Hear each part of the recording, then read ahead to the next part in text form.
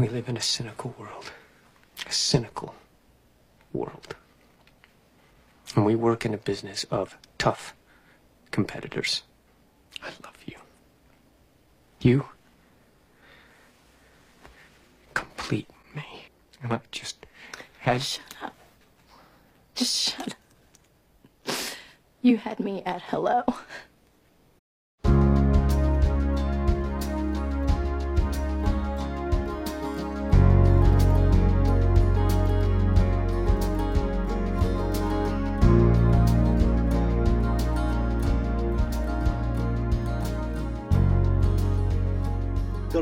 I've still got my inflamed eyelid, but it's getting better. It is, yeah. I hadn't even noticed, or at least now that you said it, I won't be able to look away. But I've drawn a little face on it, on the bump, so that it can look at you and you can talk to that. I've also on the other eyelid got love, and it was you on the other one, but it's inflamed now that it's bulbous. Oh, that makes me very happy. And yeah, big smiley face. Right now, at 8:30 in the evening, it's 33, according to this computer, Celsius. Jesus. It's pure midsummer, because it is still light at 10 o'clock in the evening, and it gets light at 3 o'clock in the morning. So it's really hardcore now. So I'm not sleeping particularly well. Well, I am, but understandably, I'm waking up and I'm going to sleep in weird hours. So I've gone a bit weird, but also I'm breaking up. It's pure old school. I'm literally breaking up for the summer. I'm just on the other side of this, pupil teacher thing. But I'm getting that feeling this week, and then into July, I'll have a vastly reduced weekly schedule. And so it does feel like I'm breaking up for the summer holidays, and it's really sunny outside. And we watched Jurassic Park on Saturday and The Lost World on Sunday. And it was nice seeing The Lost World, Jurassic Park 2 again, because I hadn't seen it for at least 20 years. I'm a real wannabe, Jimmy. And so I was like, I watched it. It's not very good, but the bits people always remember from that film being good, like the cracking glass sequence and the raptors in the tall grass sequence, absolutely 5-star gold sequences, absolute brilliance. But there's loads of shit. The pacing is way off. They could have had it that they stole the dinosaur, and so there's a ticking clock, and it's already being transported to San Diego. So at the end of Act 2, when you have that sort of climax, then they can just get on a plane and it doesn't suddenly cut and they're in San Diego. And that would probably have been a device they should have used to make it a smoother transition. But seeing T-Rex in San Diego and eating that dog was great. And all of that was fun with Arnie in King Lear in this alternative universe. He's in the video shop, big poster, big Arnie, and it's King Lear, Schwarzenegger. It's amazing. It's so weird and random, especially for Spielberg to do something like that. There's also a fake Robin Williams film, but I always look at the Arnie, so I don't know what Robin Williams one is. So that's nice. It is really brutal, and it's very brutal, but it's very uneven. But it's nice seeing young Vaughn. He's sort of like in between Trent Vaughn and just, for the rest of time Vaughn, just slightly larger. So that's nice. My point about Jurassic Park is it feels like summer 1993. It's really hot. I'm breaking up, and it's like it's summertime. I'm wearing shorts, even though I don't like shorts. I'm going outside with the dog at 7 o'clock in the morning in shorts and a t-shirt and sandals, like Tony fucking Soprano. I'm loving it. So that's really enjoyable. The downside is that's like 7 o'clock in the morning. By 1, it's ludicrous. It's it's gone hardcore, like 40 degrees plus. It's craziness. I mean, I have honestly about 20 threads to pick up from that, Sheppy, from whether Pete Postlewaite holds up in Lost World through there, whether you does he ever? Dressing gown when it gets to winter time over the top to be the full Tony Soprano in the future. I don't even know where to start with all the questions. I can't even wear my kimono at the moment because it's too hot even. I'm not wearing it right now because I'm being tasteful to you, Jimmy, because it's only got one button left, but this very colourful. Oh, I tell you what, listener, this is the shirt I'm wearing on the on the us page on the website of this here podcast. I'm wearing this, which I'm waving around for Jimmy to see, which I'm not wearing at the moment because it's only got one button, and it would be too revealing. So I'm wearing a t-shirt. That's really this nice. is the first Sheppy. t-shirt I've worn all day. Crazy. Very happy to hear that. Loving Good it. continuity with the website as well. There you go. You see, I know what I'm talking about. I've read my dossier. We recorded the Predator podcast, and I hadn't actually watched Predator for the last couple of years, but it was fine. I'm very familiar with Predator. But we did watch it, as well as the Jurassic Park double bill over the weekend. At some point recently, we saw Predator. And I have to say, obviously it's so good.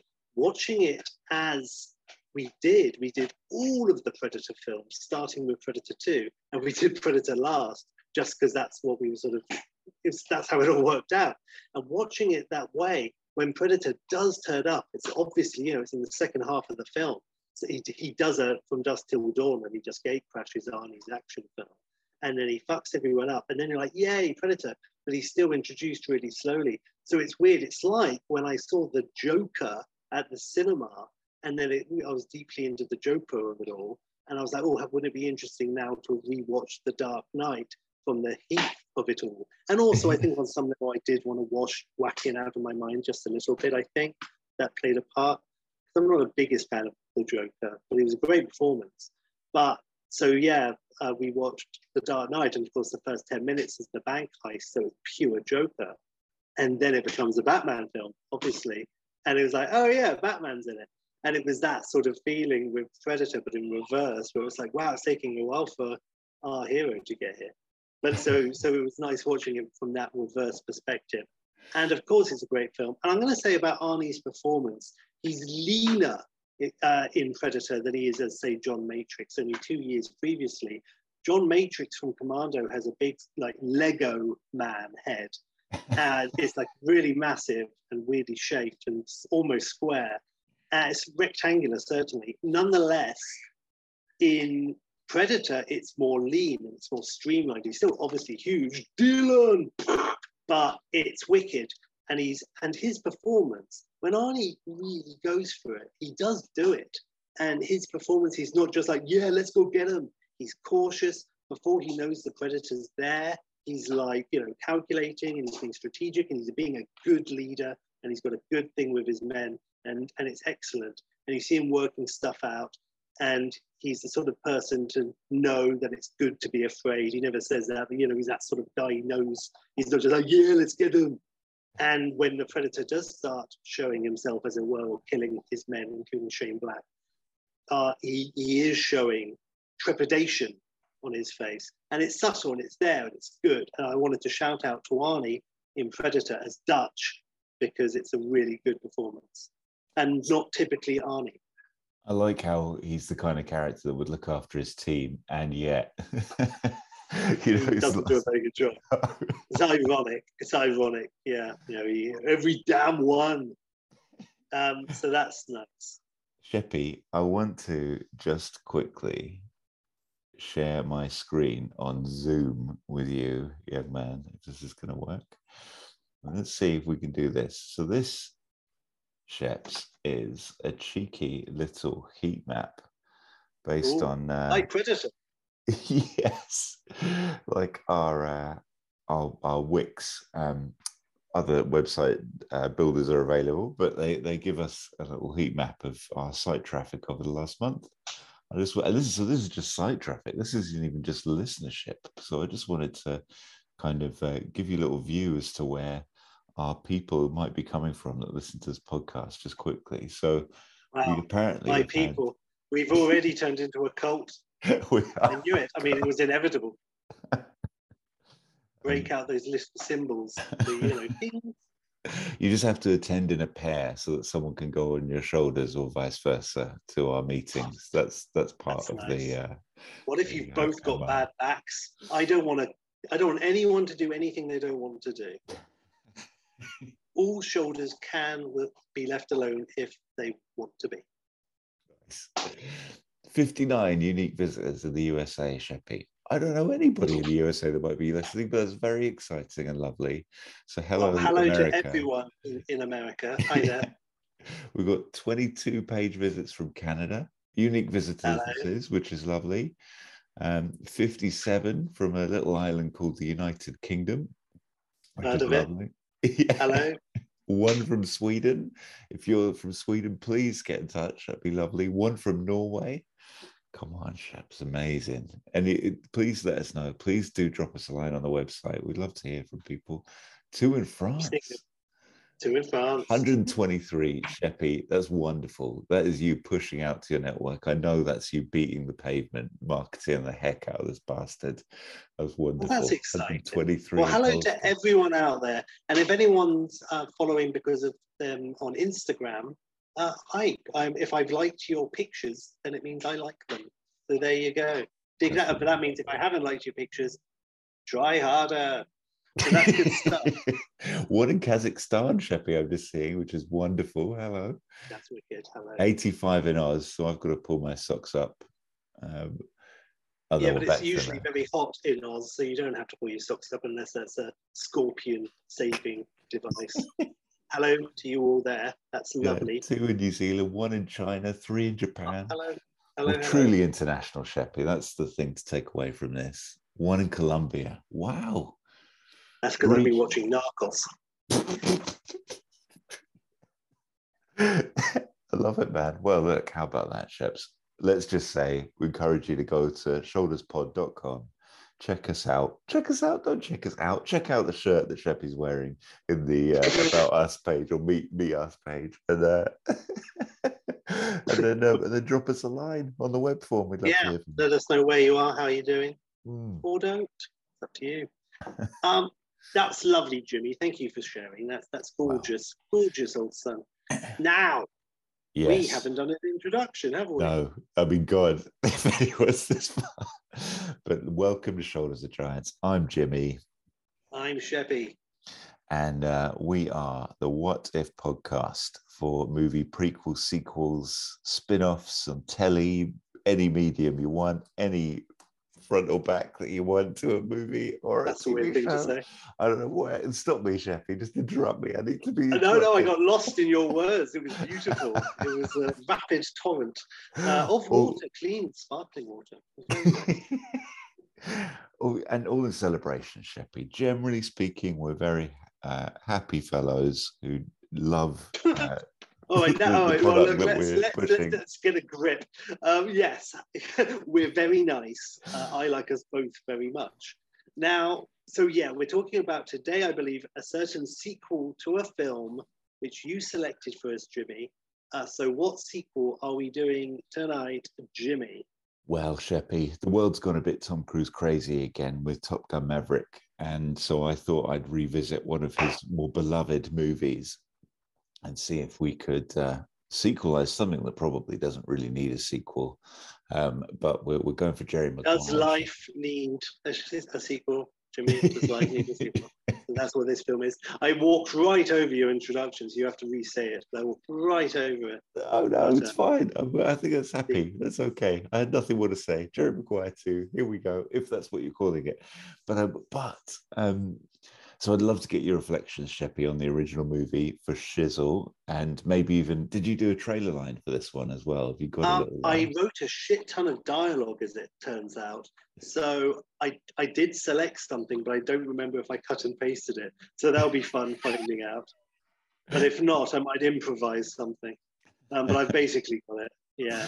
And did you do a rewatch for this as well, by any chance? Or? I won't lie to you, Jimmy, I didn't. And I say that as the man who, when your wife said to you, you want me to watch an episode of The Incredible Hulk, a show from the 1970s, instead of all the millions of things we have today to watch, which we're just bursting to watch. We don't have enough hours in a day to watch all the amazing up-to-date stuff right now.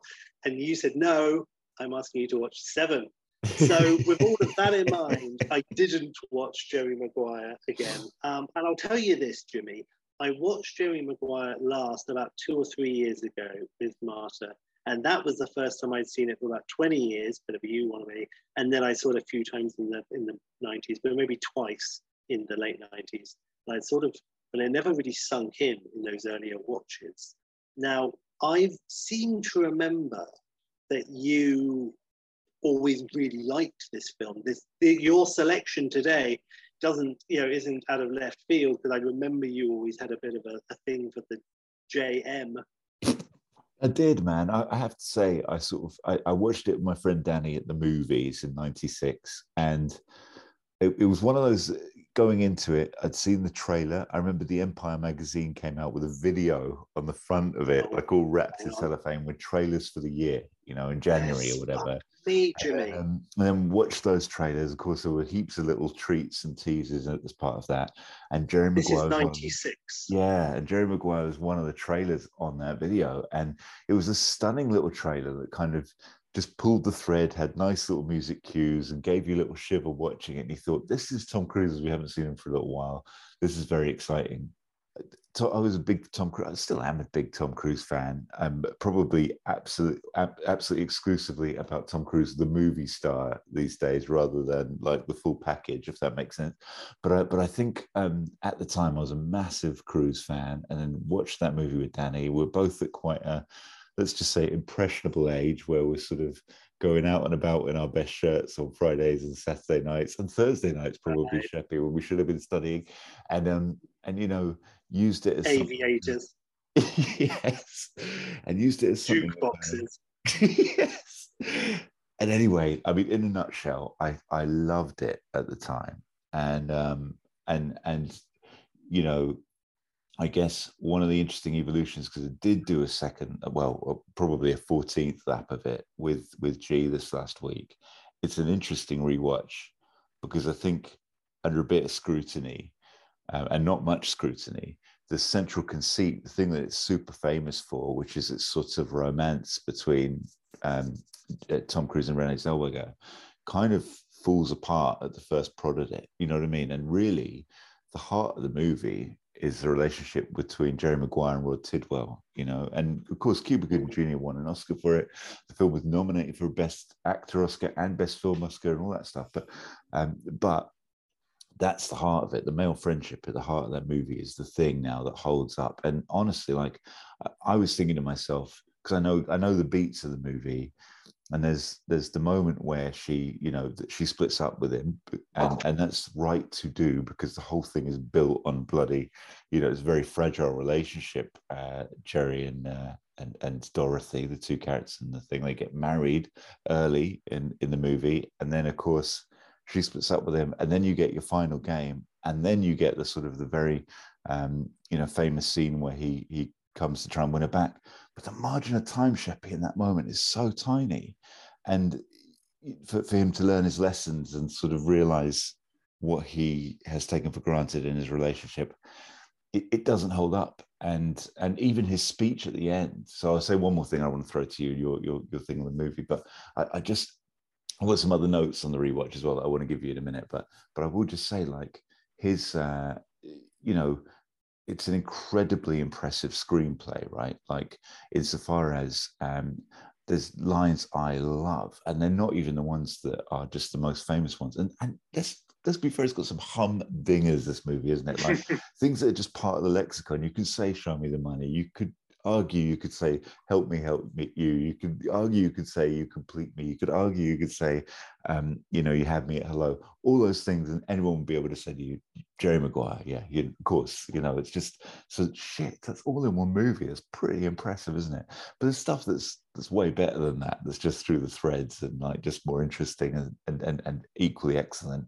I just think, I don't know how much the movie knows that that the relationship isn't quite ready to work between Jerry and Dorothy at the very end of the movie, and I have always held that up as being fine, but this rewatch, it wasn't, and despite knowing that, despite going into the final game and thinking, oh, the movie isn't that good, then maybe, I still had a lump in my throat ridiculously at the end when Rod and Jerry have their little moment and their little point outside the dressing room and stuff, because I fully invested and believed in that male relationship. And G was even saying, like, she didn't remember it at all. She'd seen it many times, but she just forgets stuff quite quickly.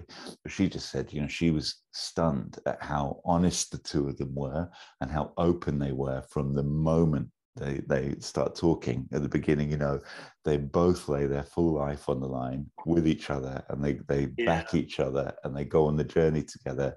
And at the end, you back me like I back you, and it gives you. It's very manipulative. It's a ridiculous ending, that big football game, but it gives you a freaking spine shiver, man. That's what it's all about, though, isn't it? I had a film lecturer who disliked a film because it was Armageddon, because it made him cry. So basically, he was angry that he cried at Armageddon. He said it was too manipulative. And I'm like, what? There are different types of manipulation in any sort of film. This one is obviously very obvious manipulation, like Indiana Jones. Not to put that in the same category as Armageddon, but that's sickening. But Indiana Jones, yeah, it's all about Spielberg. It's all, manipulation. It's beautiful. Go along with it, absolutely. That's what it's all about. So in terms of what you're talking about, good for Crow. Bring on Crow. Let them eat Crow. I eat Crow. He looks like a crow, and I like Crow. Cameron Crowe. So I like all of that. So no, good for him. And the point is earned. And of course, Cruise earns and owns that point. It's a hell of a point. Quickly, I had that Empire VHS as well, and I watched the shit out of it. And I have seen Jerry Maguire properly maybe 3 times in my life, but I've seen that trailer 712. So I'm familiar with the song cues that you mentioned, the music cues, and exactly the moments that I can see the point very clearly in my mind, because like all good trailers, it shows the end of the film. So that's wonderful. So yeah, and the dance he does and all of that, and I love friendships, and their friendship is so good, and they have such good on-screen chemistry. So huzzah, says I. It's a shame they didn't do more Cruise and Cuba after that. They could have done a different movie, if you like, maybe, but Cruise doesn't really do that sort of stuff, does he? Like, I mean, we can get into the Cruise of it all on a whole separate occasion, because there's good stuff there. I will say, just to mirror what you said, I like Cruise. I think, obviously, publicly, very famously, good old Cruise. Okay. I'm like, well, whatever, beaten man. But let me say this. He gives it 100% in everything he does. He absolutely goes for it. He wants it to be as good as humanly possible. So, and he likes jumping off things. So I say, good for Cruise, all power to Cruise. And just quickly about Top Gun, I'm so happy for Cruise. Literally, as if he's a friend of mine. I'm so happy that Top Gun 2 has done so well, that it's not necessarily a name, even though it's famous and a brand recognition, it's not necessarily going to sell. It's done so well and repeat business, and it shows that people want to go to the cinema and enjoy spectacle, and cinema can still exist, and if it's big, fine. And if it keeps cinema alive, do it. And so it's great to know that that's happening. And it's just past the billion. So little Tommy Cruise, he won't be like scampering around, begging, looking for skimps again. He's all right for a little while. So hooray. So I like Cruise, is what I'm saying. So good old Maguire. I remember you quoting Dickie Fox quite often. Yeah, I love. He was brilliant again in the rewatch. Yeah, really, really good. So I think my closing point there really is that you've always had a very strong connection with this film, and I haven't. And to take it full back circle, I like it. And the reason I didn't rewatch it is because I thought of an idea where I didn't need to rewatch it. As it so happened, I thought it would be an interesting direction to go story-wise. And so I read the plot on Wikipedia just to remind myself, just in case anyone died that I'd forgotten. But it all happened as I remembered. And so I went in a slightly offshoot direction. So if I was going to do Jerry Maguire 2, where is Jerry 20, 30 years later? Where is it? All of those principal characters, Cuba, Dorothy, him, where are they? And obviously you would want to know where Lipnicki is, and so to do a sequel like that could work. It's a total Before Sunrise type thing, but with a whole family 30 years later. Where's everyone now? It totally could work. And I don't know if that's what you did, but I didn't. And so because I wasn't doing that, I didn't rewatch it. So that's all I want to say about that. I wasn't That's very disrespecting exciting, Sheppy. I wasn't disrespecting your family. So there you Got to go. go where the energy is, Sheppy. You've got to go where the energy is. I think Yeah.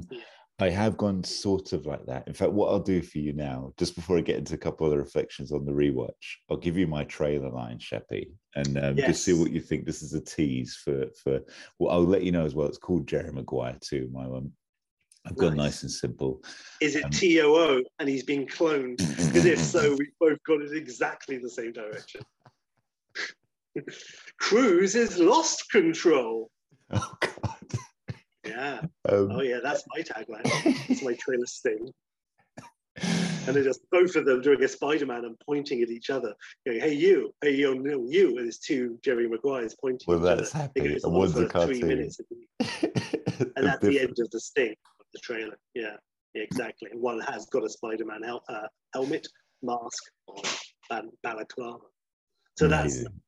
Okay, well, I haven't gone into the Jerryverse. I'm going basically into just a very. It ended up being very formulaic the way I've gone, Sheppy, in a way. Like, you know, it's very much the continuation of story. But on the trailer line, I sort of see it as one of those Cruise's voiceover with some images, if you like. So the Cruise voiceover is basically saying, forget past mistakes, forget failures, forget everything except what you're going to do now and do it. And then underneath all of that, you see Lipnicki as a quarterback playing American football, running backwards with a ball in slow motion. Cruise and Tidwell. It's going to be one of those with a character split, but Cruise and Cuba Gooding Jr. drinking a beer on the back step of the restaurant. Then Maguire receiving some kind of award for sports things. And then Dorothy Boyd on the edge of a sofa seat, presumably watching a game of American football. So that's basically that, Sheppy. Oh, that's great. What a nice tease. So glad to see everyone. And it answers the question about, is lip in it? Is he showing any lip? Is he giving it any lip? And is he paying lip service? I'm all for it.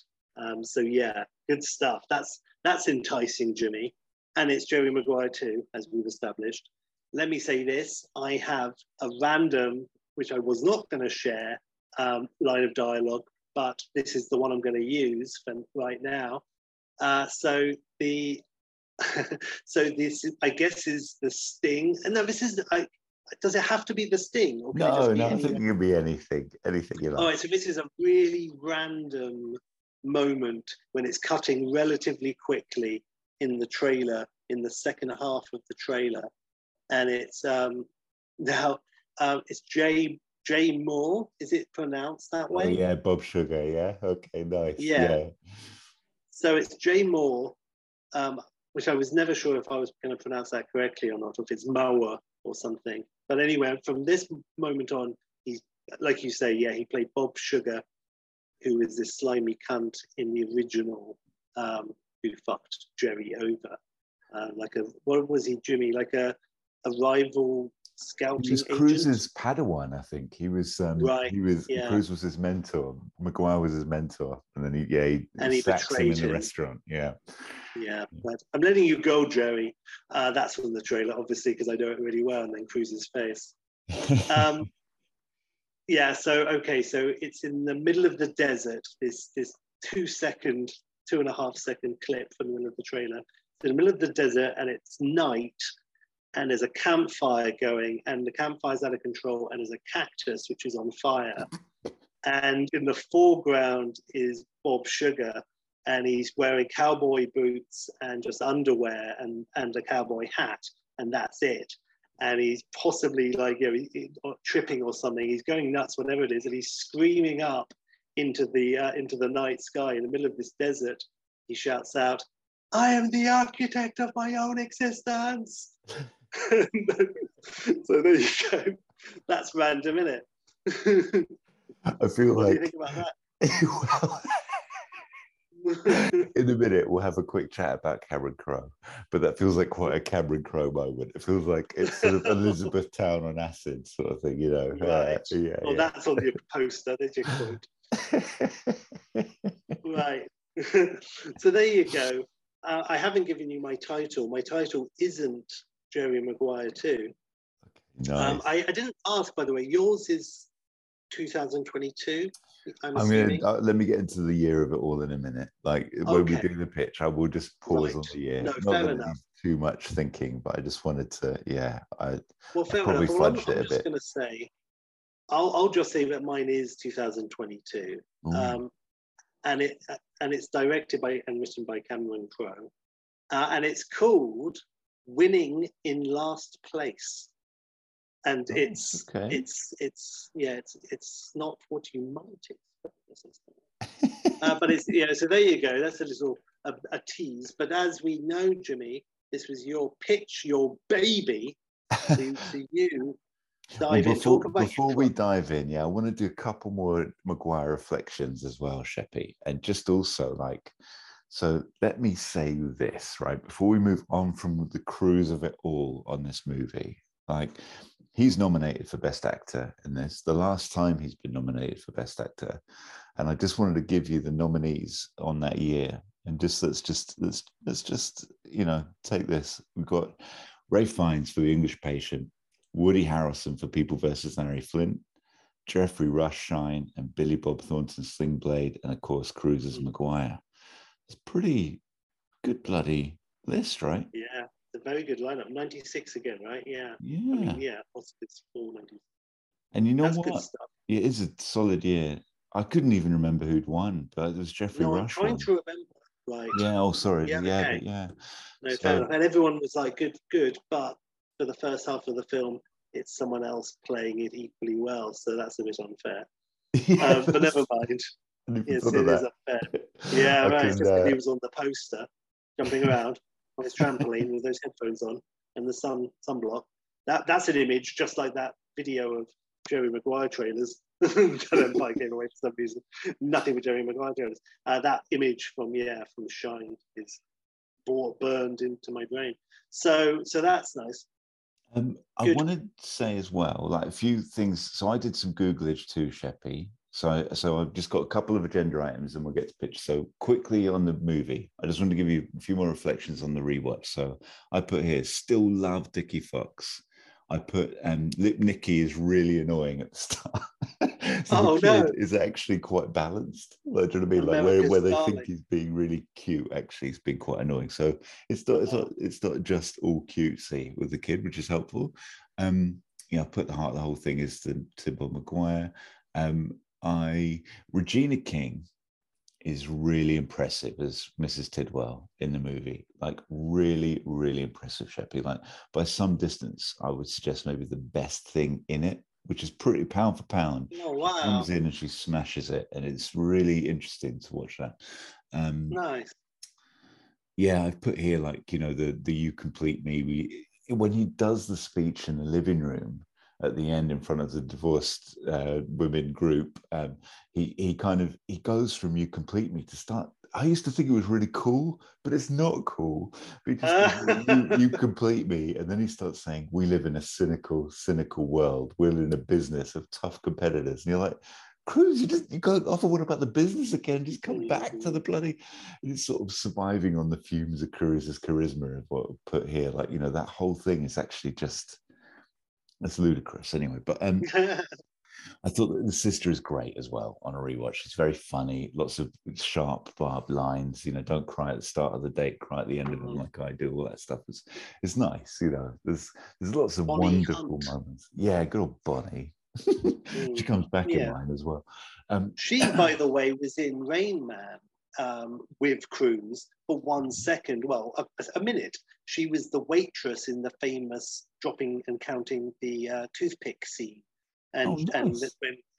and he's like, like 197, and Cruise is like, oh, it says 200 almost, and she says there are 3 left in the little pot, and that was the scene at the Oscars for Dustin Hoffman being nominated in '88, I guess. And so Bonnie Hunt was everywhere because that was the clip that they showed everywhere. And she said, there are 3 in the pot.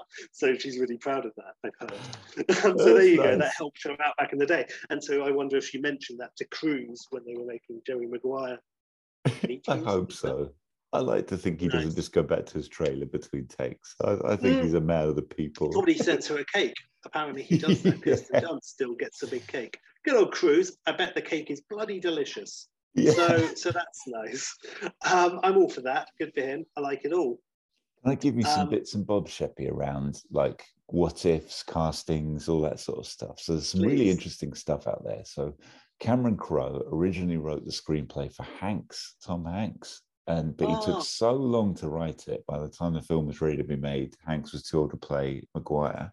So Woody Interesting, Harrelson. because you don't think of Hanks as being too old, especially in the 1996, I and think he's he still could probably have done it. Cruise's age. Yeah. It's a weird thing. It's a weird thing because Hanks is boyish, and that would have been what You've Got Mail sort of era, I think.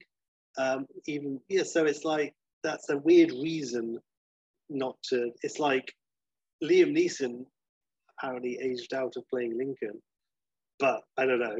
Make of that what you will. So I don't know about that bullshit reason. I reckon he went for Hanks. Hanks was on board, and Cruise was like, "Hey," and he was like, "I'm going for Cruise," and that's the official reason that the IMDb is still selling, or the wiki, or what else. Yeah. But all right, fair enough. Hanks. I heard you said the name Woody Harrelson. Yeah, he was offered it next, but I want to actually, you saying that, Sheppy, I got to say, Cruise's performance, particularly in the first half of the movie, he's a really good arsehole on screen, Tom Cruise. Like, it's when at the beginning of Edge of Tomorrow, when he's a bit of an arsehole, and you're like, oh yeah, I really love this version of Cruise. And he's really good as the sports agent that sort of doesn't really have a conscience at the beginning, when, you know, he's got a dad in the bloody hospital bed, he's got concussion for the 15th time, and he's still got to play on Sunday. You know, it would take an army of trucks to knock down your dad, and the kid's like, go fuck yourself, you know. Like, it's a great like gut punch for Cruise. Like, it's really good. That stuff is we've got to say, like, the opening 10 minutes of Maguire is pretty nailed on perfect in terms of the energy, and like you're straight in, and yeah, it's happy. But yeah, Woody was offered the role straight out and turned it down, apparently. Who knows? Amazing. This is all Google. That would be different. Well, I mean, yes, assuming there's truth to that. He was nominated for People versus Larry Flint, so I assume and out of those two, yeah, I could see why Woody would go for People versus Larry Flint instead of Jerry Maguire. And certainly he leans into that and goes the other way, away from romantic leading man type to being Larry fucking Flint. So that all worked out very well for everyone. But if Milos hadn't come knocking, and I can see Woody doing that. Yeah, I mean, he was Woody Boyd, for God's sake. He could do the cuntiness, and he could do the boyish charmingness. So yeah, he's got a weird face. I think what I love, I tell you, the big dime moment there on the casting of Jerry Maguire is that scene with Bob Sugar in the cafe, and how each actor might interpret it. And of course, it's pure silly speculation, but I feel like Woody would just be that edge, more confrontational, and a bit more like, screw you, you're screwing me over. Where Cruise is just doing so much that's interesting there. You said it before, like his expression, like that sort of held smile, is really interesting decision in that moment. Like it's just wonderful, and then it creates its own energy when he's running back to the office to try and get his black book of, you know, sports stars. That whole thing is a very special bubble. You just don't want to touch it because they've got it perfect. You know what I mean? It's like, yeah. So look, I could give you them all, but it's a rogues gallery of female actors at the time that were considered for Dorothy, which is like Patricia Arquette, Beckinsale, Bridget Fonda, Winona Ryder, Marisa Tomei, Cameron Diaz, Uma, Jennifer Lopez, all considered, apparently. Yeah, and then Mira. But, you know, Sorvino. whenever I hear a name like that, I'm sure that's true. And I did also hear in the past that it was a coveted role. But then again, when it's like names considered, it's always like, well, of course, and it's just like a name of all the leading could have been a lunch. actresses. It's like someone sat down and consulted IMDb to write the IMDb page. So it could be that. So you always have to take it with that. But it makes sense because, yeah, absolutely, why not? And I know that Zellweger had basically came out of nowhere. I mean, she's been in stuff. She was a real Sandra Bullock wannabe. Texas Chainsaw Massacre 3, but nonetheless, good for her. So she's kind of scored it and was a quote unquote unknown. She was an unknown. And did she get Oscar nom for that? I don't think so, Sheppy. No, I don't think she was. She's great in it as well. Great in it. Yeah. The moment where she splits up with him is beautifully acted by her. Really well done. Like, her character at one point looks like it's going to veer off into a direction you don't want it to. I mean, declaring her love for him after one night is a bit mad, but you know, I think she does well with what she's given there, and most of it's very rich and great from Crowe. Yes, I was going to say with Zellweger, like, she gets cast as Bridget Jones, and it's probably second only to Daniel Craig in terms of uproar, wasn't it? Was there uproar? But she absolutely nailed that. I wonder if Winslet was ever up in the running. I don't know. I always just heard that making this film, it's Renée Zellweger. I wasn't really invested in any of the material, so I wasn't really bothered. And I don't remember there being any outcry, but maybe that's just me not really being invested. I will say I did see Bridget Jones' Diary at the cinema, Cranley Cinema, and I liked it. Not as much as I was hoping I would, I won't lie. I was hoping it was going to be Four Weddings level, and it had moments of greatness, but I wasn't blown away. I didn't see this, of course. But I like everything, and I like the cast, and it made me like Grant. So that's Why is it Grant, Cruise? They're just at their best when they're horrible people on the screen. It's really fun. Because they have faces which could normally be really smug and superior, and because they're both very successful megastar actors, it'd be very, very easy for them to be that way. So they always go out of their way, usually in films, to play the opposite to that, obviously. So when they do, in the terms of Edge of Tomorrow, for example, where of course he has to be nasty at the beginning, and then he gets the redemption, and then he gets to be the hero. So when he does get to play the nasty, selfish Tom Cruise at the beginning, it is glorious. Because it's like Maverick, just to go to that for a second, but the original Top Gun, he's cocky. That's whole part of his character. He is overconfident. I don't like you because you're dangerous. That's right, Iceman. So he doesn't often play really cocky. I guess Cocktail might be, I guess, the beginning of A Few Good Men a little bit. But yeah, he tones down the cockiness, and he only really shows it if he has to learn humility, which of course he always does. Goose. So hooray for the cruiser, and good for him when he plays a nasty man. Yeah. It's a shame he never plays like, I'll shout out to Collateral. So that's nice when he looks like Philip Schofield. We'll have to do a Cruise career retrospective as well, Sheppy. Yeah, we will. In the meantime, was there anything else you wanted to say about? Yeah. Yes. It was interesting to me, Damon Wayans and Jamie Foxx both considered for Rod Tidwell. And then I can see that, especially Jamie Foxx. Yeah, agreed. But then he was in Any Given Sunday a few years later. I love the surprise factor of Cuba in that role, though, because watching Boys in the Hood, and then you never would have guessed he had that level of energy in it. Well, you know, that's true. No, you're absolutely right. He was in Outbreak. He was very good in Outbreak, but you're absolutely right. Good for him. It was sort of like it was like a 1-2 punch separated by 6 years. So it's cool. Maybe 5 years. So that's nice. It's interesting that Cuba Gooding Jr., he was in Pearl Harbor, which, I'm not going to go into another Michael Bay film, but I will say it's a quote unquote, it wants to be a worthy film. And Cuba Gooding Jr. is very good in it, as we all know from Team America. So it's like, okay, but mainly the films he was in after Joe Maguire were really zany slapstick comedies, with 1 or 2 exceptions. He was in Men of Honor with De Niro about the deep sea diver tank person. But for every one big serious one, he was in at least 3 random sub Adam Sandler type vehicles. I guess he was just having a good time, but it was a strange career choice. He didn't quite stick the course, I don't think. Yeah.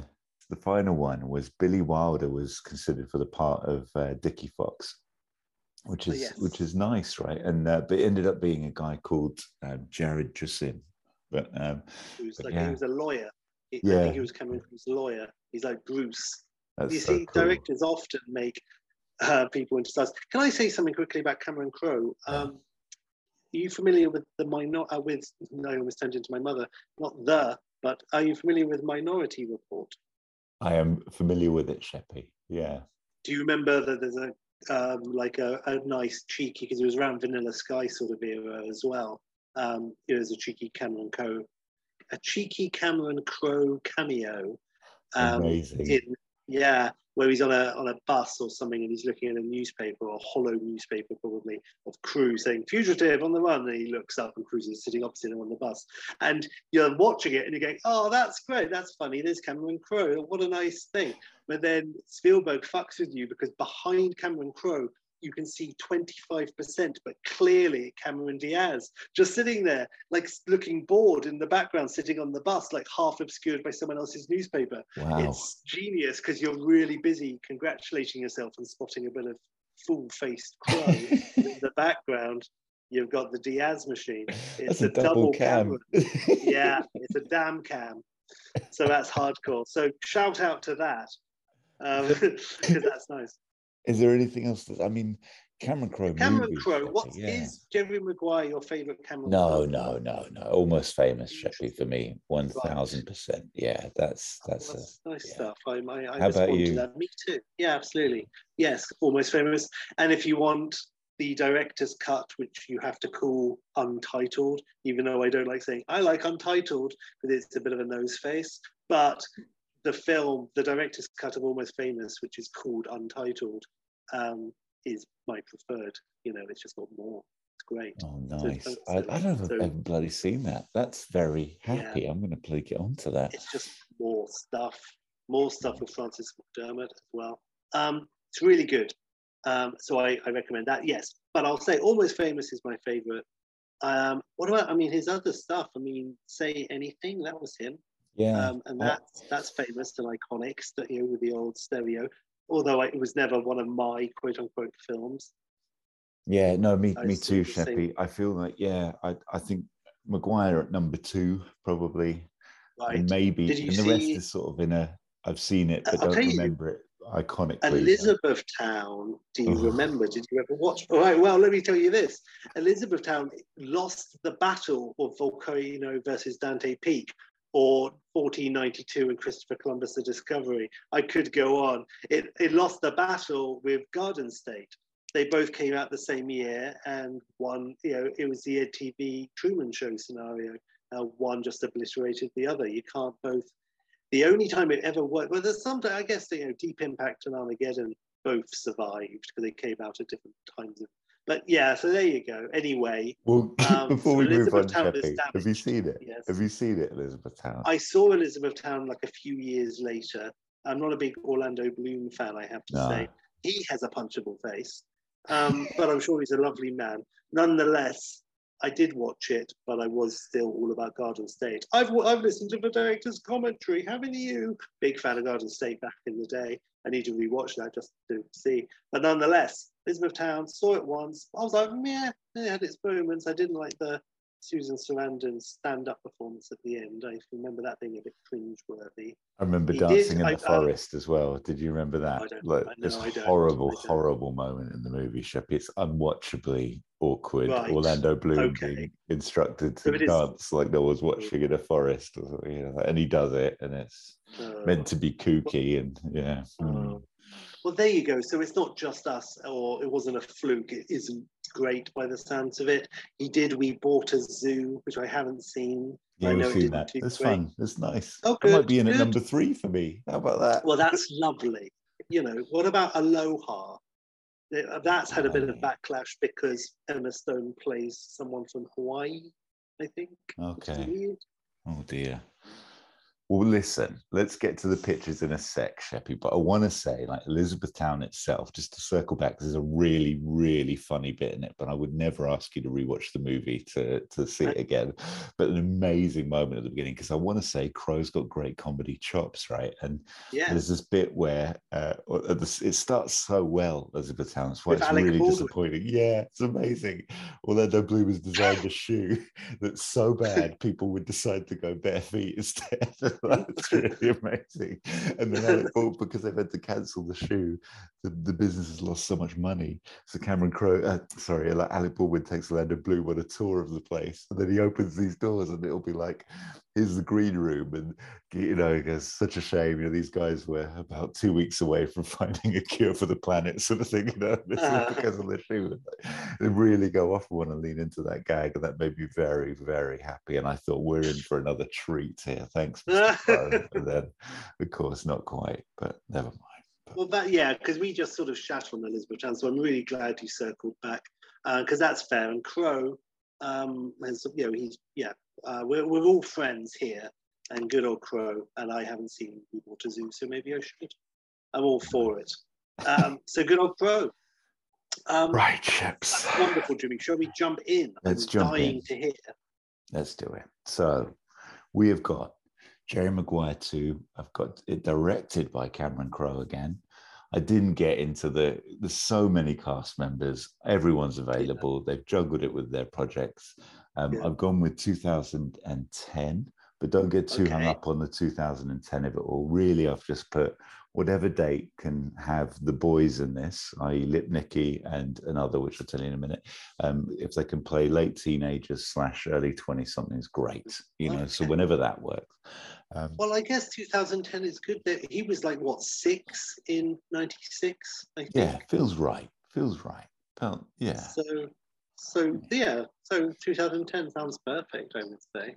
By the way, I'm glad you went with it, Nikki. Quick question, one studio head to another. Did you ever consider recasting him? Did he do any, not naming any other names, frankly, but going off the rails a little bit?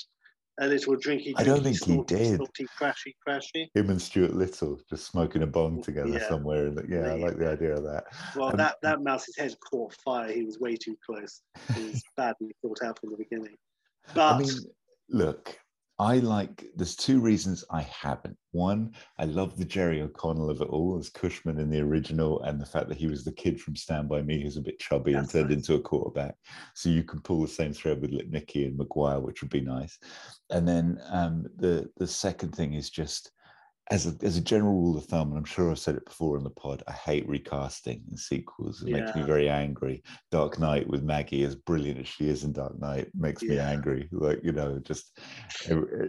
So I try and avoid if possible. That being said, Elizabeth Shue was not a shoe-in, is what I'm hearing. Yeah. And I agree with you. That being said, and I'm totally on the fence with it, but I really wanted to put Michael B. Jordan in this as Tyson Tidwell. Rod's son, and that he's not the kid that plays Tyson Tidwell in the original movie. So, but he wasn't a large role, right? He was tell him about the mold. So you can get away with that. I feel a bit sorry for the original actor, but it's forgivable if you give him a larger role in cast or whatever. If this is 2010, that works. He wasn't a super duper star at that point. It was B. Joe. So that's nice. So we've got everyone's back, basically, Sheppy. You got, Cruise obviously is Maguire, Cuba is Rod Tidwell, Renee is Dorothy Boyd, Jay Moore, our man with his pants on at the Cactus, as Bob Sugar. Jerry O'Connell is back as Cushman, just a small cameo. Nice. Regina King back as Marcy, Jonathan Lipnicki back as Ray, and the only Michael B. Jordan as Tyson Tidwell, and I've put Taylor Lautner as Chad Taylor. Now, if you just said that to me, I wouldn't bloody know who Taylor Lautner is, but I do know him. So I kind of Googled, who was a big star in 2010, and of course he's in the Twilight movies. I've never seen a Twilight movie, but he's a big actor, and he kind of would convince as an American football player probably. So he's called Chad Taylor. That works. Was he the werewolf? I think he was the werewolf, yeah. Because then don't say I think he was the werewolf. Were you team Arpats or were you team the werewolf? Because I was always team Arpats. I haven't even seen the trailer, but I'm probably team Arpats. Yeah, because So so this is 2010. So if this is the werewolf, he would be top of his. Oh yeah, this is a This is a get. It's a get for shiz, yeah.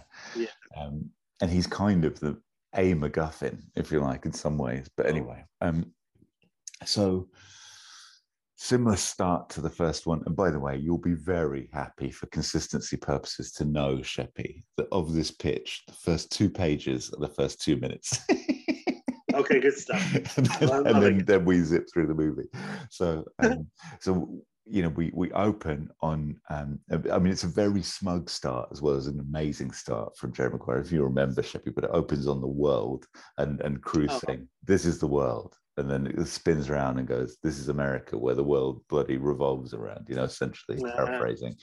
But on this case, we go with, and I wonder, I'm about to reveal a card here, and I think you might have gone similar to me with what you've done, but don't tell me yet. Save that for your pitch. But I think you might have done a similar thing to what I've decided to do, which is, unfortunately, bless him, to not have Dickie Fox in it. But anyway, so it starts with America from space, and then the world starts spinning, basically. So we're kind of not just focusing on America, although I don't really take them out of America. It doesn't really matter. And so we start spinning, and you hear Tom Cruise's voiceover, and it just, in the VO point, it just says there are 7 billion people in the world, because he sort of said 6 billion in the last one. So 7 billion people in the world. Then we cut to Cruise sitting behind a desk, looking a bit older, Dickie Fox style. He's now going to be the Dickie Fox that takes us through this. I'm wondering whether you're going to do a similar beat with Jay and his old mentor. But and then basically just Cruise to camera says, "There's no shortage of incredible ideas. What's missing is the will to execute them." And then we just hear the da-da-da-da, like the same guitar thing as Jerry Maguire too. And then we have a bit of a montage here. So we're going to kind of have Cruise being Dickie Fox, as well as we're getting a lot of Cruise, as any good Cruise sequel should have more Tom Cruise.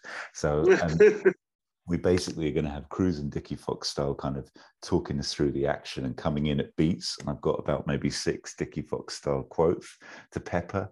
And then we've obviously got Cruise in the movie with a bit of VO and a bit of, So anyway, then this opening thing is a bit of a montage of sports stars coming through the Maguire management halls. So Jerry set his business up. It's going pretty well.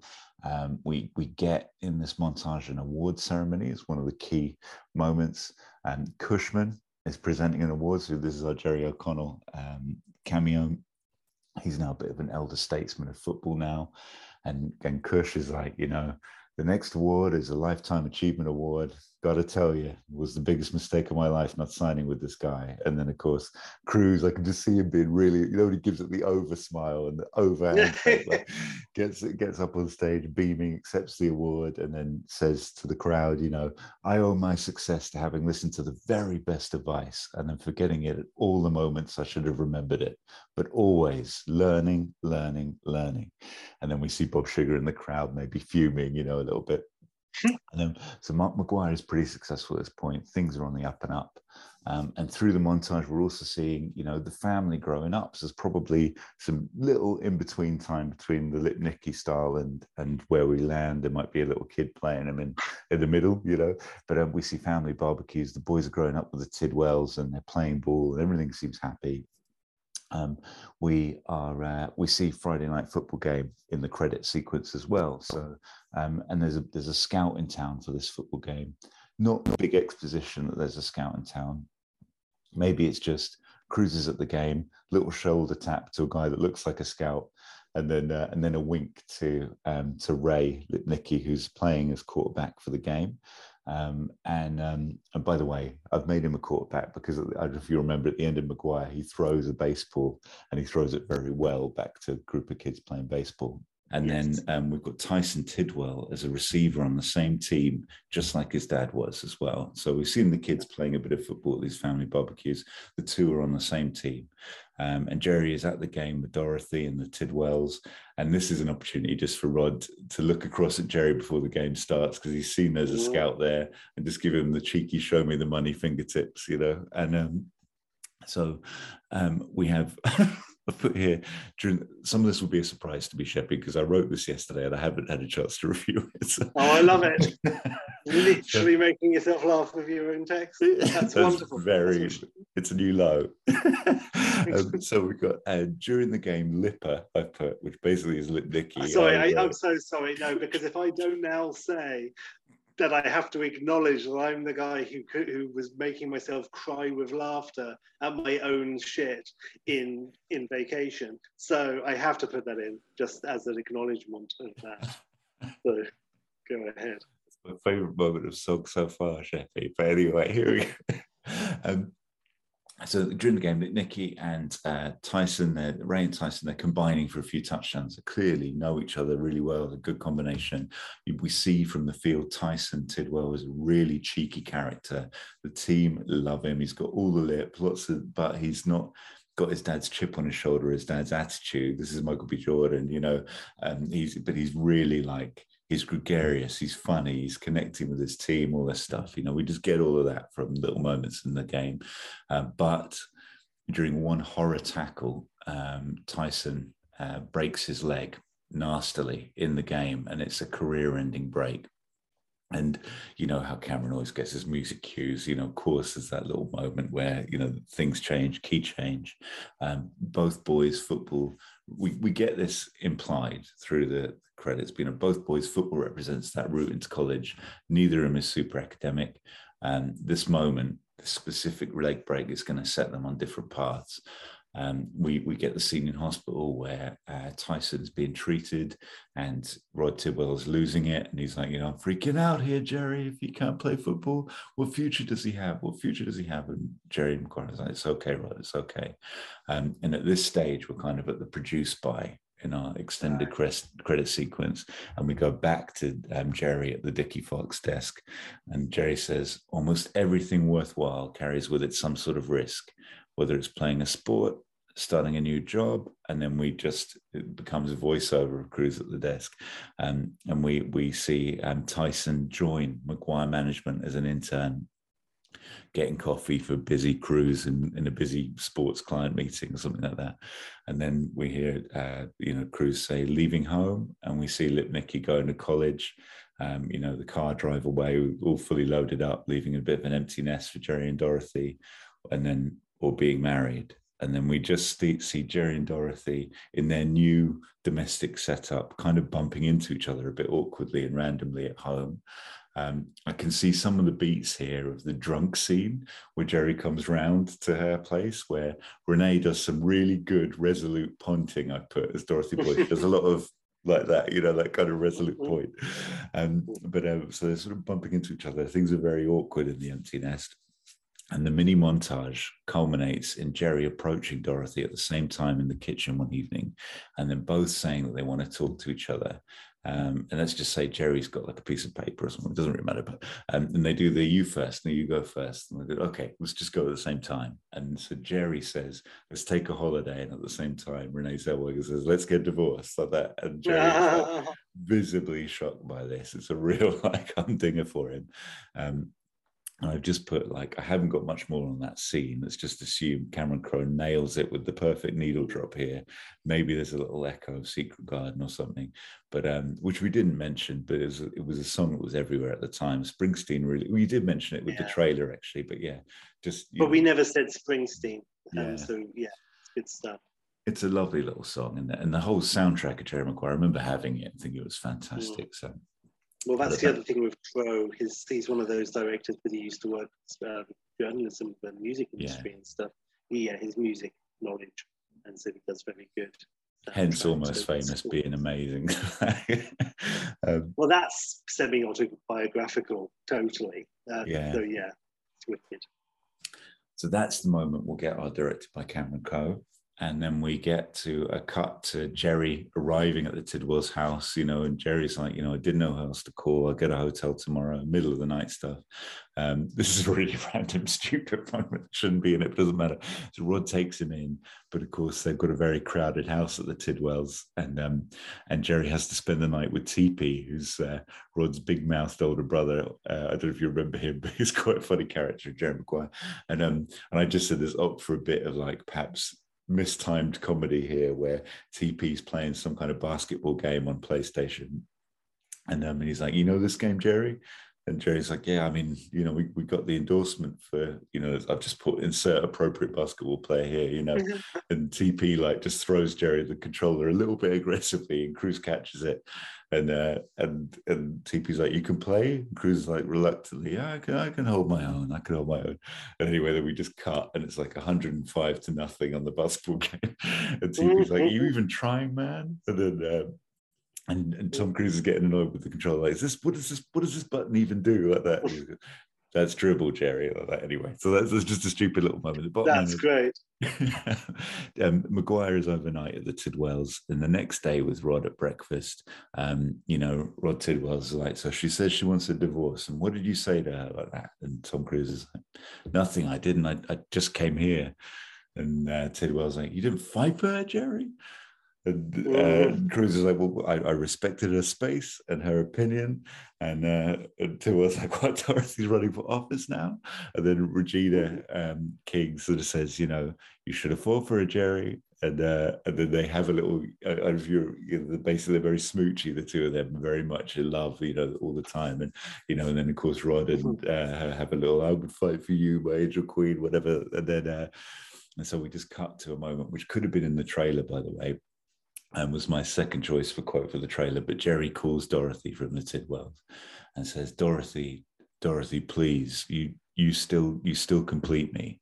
And Renee Zellweger just says, Jerry, there's nothing left, like that. And then basically cut to Tom Cruise as Dickie Fox saying, yesterday's touchdowns don't win today's games. And then we hear Rod say to Jerry back in the scene, you know, when are you going to let Tyson have his first client, Jerry? And Jerry's like, when he's ready. And he goes, the NFL draft is coming up, Jerry. And when Tyson's ready, we'll give him his first client when he's ready. So that's the dynamic there, obviously, that he's still an intern, still getting the coffee.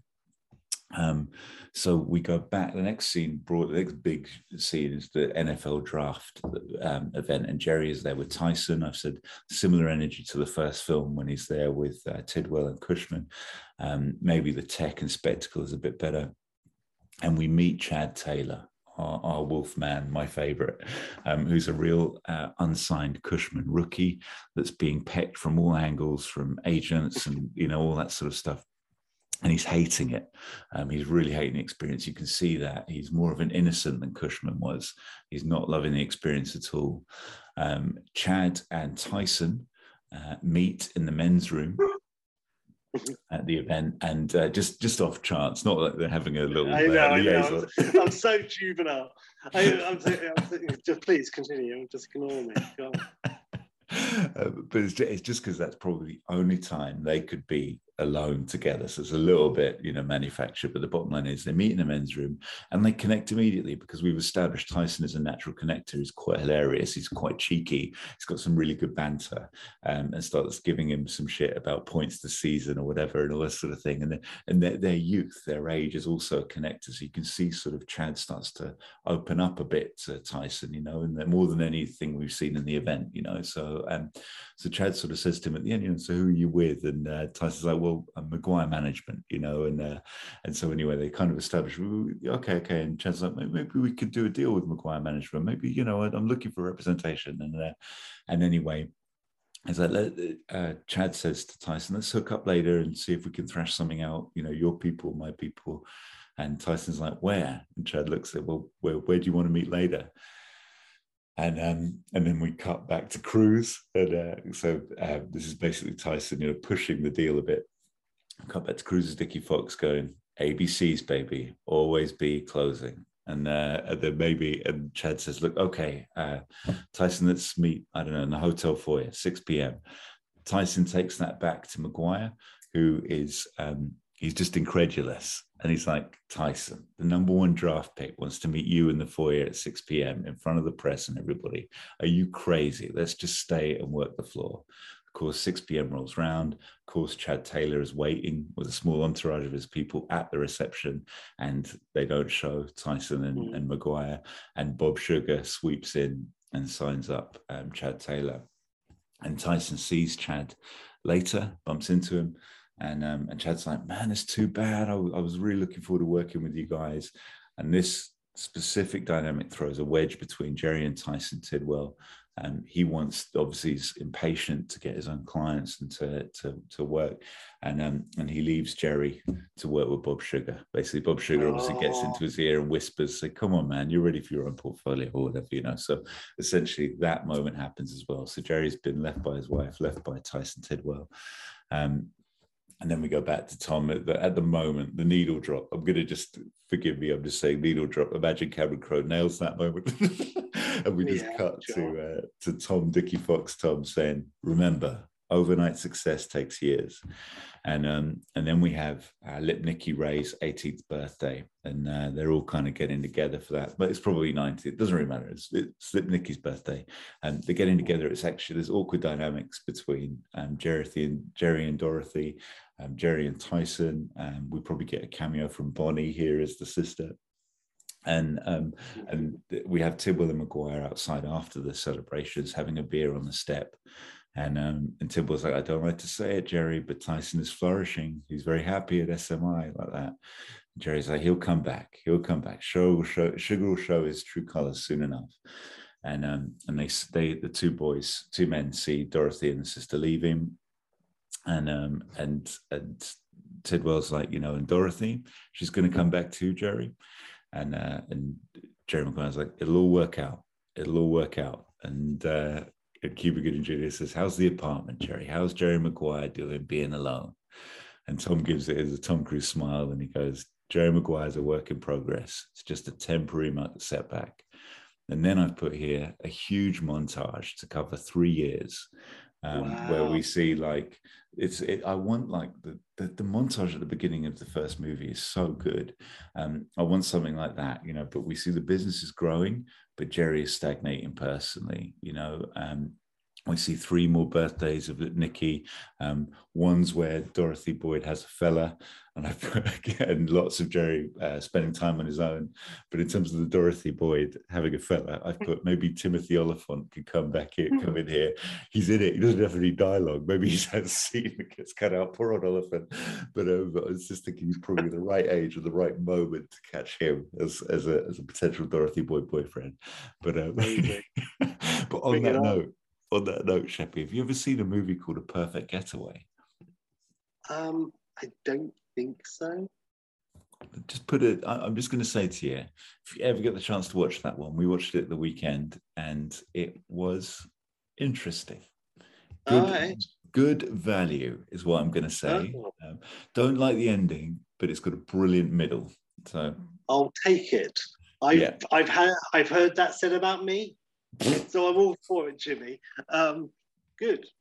I'll ask you to remind me of the title later, but I'll take it as a staunch recommendation and all that entails. So then we got lots of time with Jerry on his own in his apartment, which is why I sort of feel like he's only on his own in a hotel room at the beginning of Jerry Maguire. But you know, there's that kind of tinkle and vibe, and it's a bit sad, you know. And of course, he is stagnating for quite a considerable period, this 3-year period. But we hear, you know, and Tyson flourishing as well, and Bob Sugar in this little montage showing himself to not be a complete see you next Tuesday, you know, actually being quite nice and looking after Tyson a bit. And we just hear another Tom Cruise's Dickie Fox with even if you're on the right road, you'll get run over if you just sit there. And we get to graduation time for Lipnicki, and Jerry arrives at the graduation ceremony early, and Dorothy bumps into him at the service without Oliphant, and it's an awkward moment, but it's a "how have you been" and all that kind of stuff. And at the end of the exchange, Jerry says to Dorothy, why did you take the job at SMI in the first place before we even met? And it's basically like the first time she's ever been asked anything about herself, which is probably bloody true, knowing the Jerry Maguire character. And then she tells this little story of, you know, how she was actually a pitcher in the US national female baseball team when she was a kid, up until the age of 18, and she got an injury. or something. And so there's just a little story there for Dorothy about how, why she was attracted to working for a sports agency in the first place. And then, over this graduation thing, we get this, Lipnicki is actually all set to come home and play for the Arizona Cardinals. And they're having a bit of a party for Lipnicki's graduation. And Rod asks him, are you going to come and play for the Cardinals? And he seems really happy because he's now become a coach for the Cardinals and he's going to try and get him a trial, all that kind of stuff. And during this graduation party, Jerry is speaking to Dorothy and asks her if she can meet him, go through a few things now that Lipnicki's graduated and, I guess as his stepson or whatever, they talk about a few things practically, the grant he set up for him, all that kind of thing. Could she swing by the office around 4 p.m., maybe on Tuesday or something? I think it's very practical, very much during the work hour, end of work day. It's not a date sort of thing, but given the practicality of it, Dorothy kind of agrees, no problem, I'll come to the office. So she gets to the office and this is obviously after the party, gets to the office, Jerry's really busy. And he's like, Dorothy, I'm sorry, I totally forgot. I've got to get to another meeting. Do you mind riding with me? And Clarence, who's just a throwaway character, but Clarence will drop you wherever you need to go after, And so they get into a limo together, just a small little limo, but one that Tom uses for his executive meetings. And Dorothy's a bit peeved, but she's like, sure. So they get in the limo. Jerry's got some paper. He's sort of talking, a little flustered, but talking about the finances, what he's set up for Lipnicki, what to do next with him and all that kind of stuff. And then Clarence says, after maybe a minute's drive in movie time, Mr. McGuire, we're here. And they're at Chase Field, which is the home of the Arizona Diamondbacks. And by the way, I assume Jerry Maguire kind of all takes place in Arizona, but maybe it doesn't. It might be LA. It doesn't really matter. But Jerry has commissioned the baseball field for them for the evening. He knows a guy. Of course, he knows a guy, and so he's basically got floodlights on. The stadium is open to them, and he's got a famous Arizona Diamondback, receiver, whatever the guy with the gloves called, And so the idea is, Jerry picks up a baseball bat and Dorothy's going to pitch to him, and they're just having a nice time, Rocky and Adrian style in the ice rink, And Dorothy's going to pitch to him, and she's throwing the ball, and gives it all the I'm old, it's been a while, I've been injured, and then she just unleashes a 70 kilometers per hour at Cruz, and I can just see Cruz doing a whoa, like a double whoa, anyway. And they have a charming date night together, basically, and it's all about Cruz asking questions of Dorothy. There's no nookie at the end of this, but it's just actually suddenly he's just changed. He's just a little bit more invested in her, and actually, it's just about them, connecting. We have another scene now. Cruz and Ray are Lipnicki having a walk and talk, and Ray's sort of just tentatively quizzing Cruz about the date that he's had with his mum, and seems that Ray would be happy if they were to get back together from the dynamics of that. And Cruz is like, we'll see how we go, Ray. And then anyway, Cruz is walking, let's say they've gone for lunch, whatever, but they're walking back to Ray's apartment. When they get to Ray's apartment, Tyson is waiting for them there at the flat. And Tyson says to Ray in front of Cruz, have you thought about representation now you're joining the Cardinals? And then Lipnicki's in this very awkward moment of like, Jerry, of course, I should have thought about it. I just assumed, and Cruz is like, don't worry, it's fine, it's all good. It's absolutely appropriate. It's okay, but he's clearly gutted as McGuire, and then basically we then get to the big match, we're in the final act here. And Lipnicki is still a kid, he's not due to play in the game. But in the warm-up for the game, the quarterback for the Cardinals gets injured. Of course he does. And so he gets drafted in to play in this game. And Jerry is at the game because he just would be, I don't know. And he calls Dorothy to tell her, Lipnicki's actually been drafted in. And he's going to be on telly. He's going to be playing. So this is our Dorothy on the edge of her seat. Let's just say she's watching it on TV with her sister. And we get a very tight, tense game where there are kind of three moments for Lipnicki. One, the first one is basically he completes an extraordinary pass for one of the early touchdowns. So, you know, the crowd goes mad and starts to really get on Lipnicki's side and are really happy. Then next play that they have, he gets totally wiped out, you know, and it's really like tense, you know, to the point where Dorothy has to just leave the room, can't watch it on TV anymore. And her sister's like, where are you going? And we get to the dying seconds of the game. I don't even know American football, Sheppy. Let's just say one more touchdown would be the decider. And Lipnicki takes the ball. It looks like actually he's holding onto the ball too long. He gets totally crowded out. There's no way he can throw it. He's completely blocked. So he feints and starts skipping through the players. And he makes this extraordinary run through the field, which is like a proper Gareth Bale for Tottenham Hotspur in his heyday, where you can just hear all the seats going as everyone stands up to watch what's really happening. And just as he gets to the almost to the touchdown area, which is probably called something else, apologies American football fans, and he gets taken out and he manages to just pop it up for a teammate to catch it and score, and the stadium goes bananas. Jerry sees Lipnicki in the dressing room after the game, and he says, Jerry, I am gonna go with Tyson and Bob, if that's all right. And you know, I hope that's okay. I just feel that's the way it should be. I want it to be about business, you know. And Jerry says to Lipnicki that, you know, I get it. And Lipnicki says, you've been like a dad to me. And Cruz has a little moment of like, I've tried, you know. And he says to Cruz, I love you. And he goes, I love you too. And they have a nice little moment. Then Bob, Sugar, and Tyson come over and congratulate Lipnicki too. And Bob says to Jerry, no hard feelings, Jerry.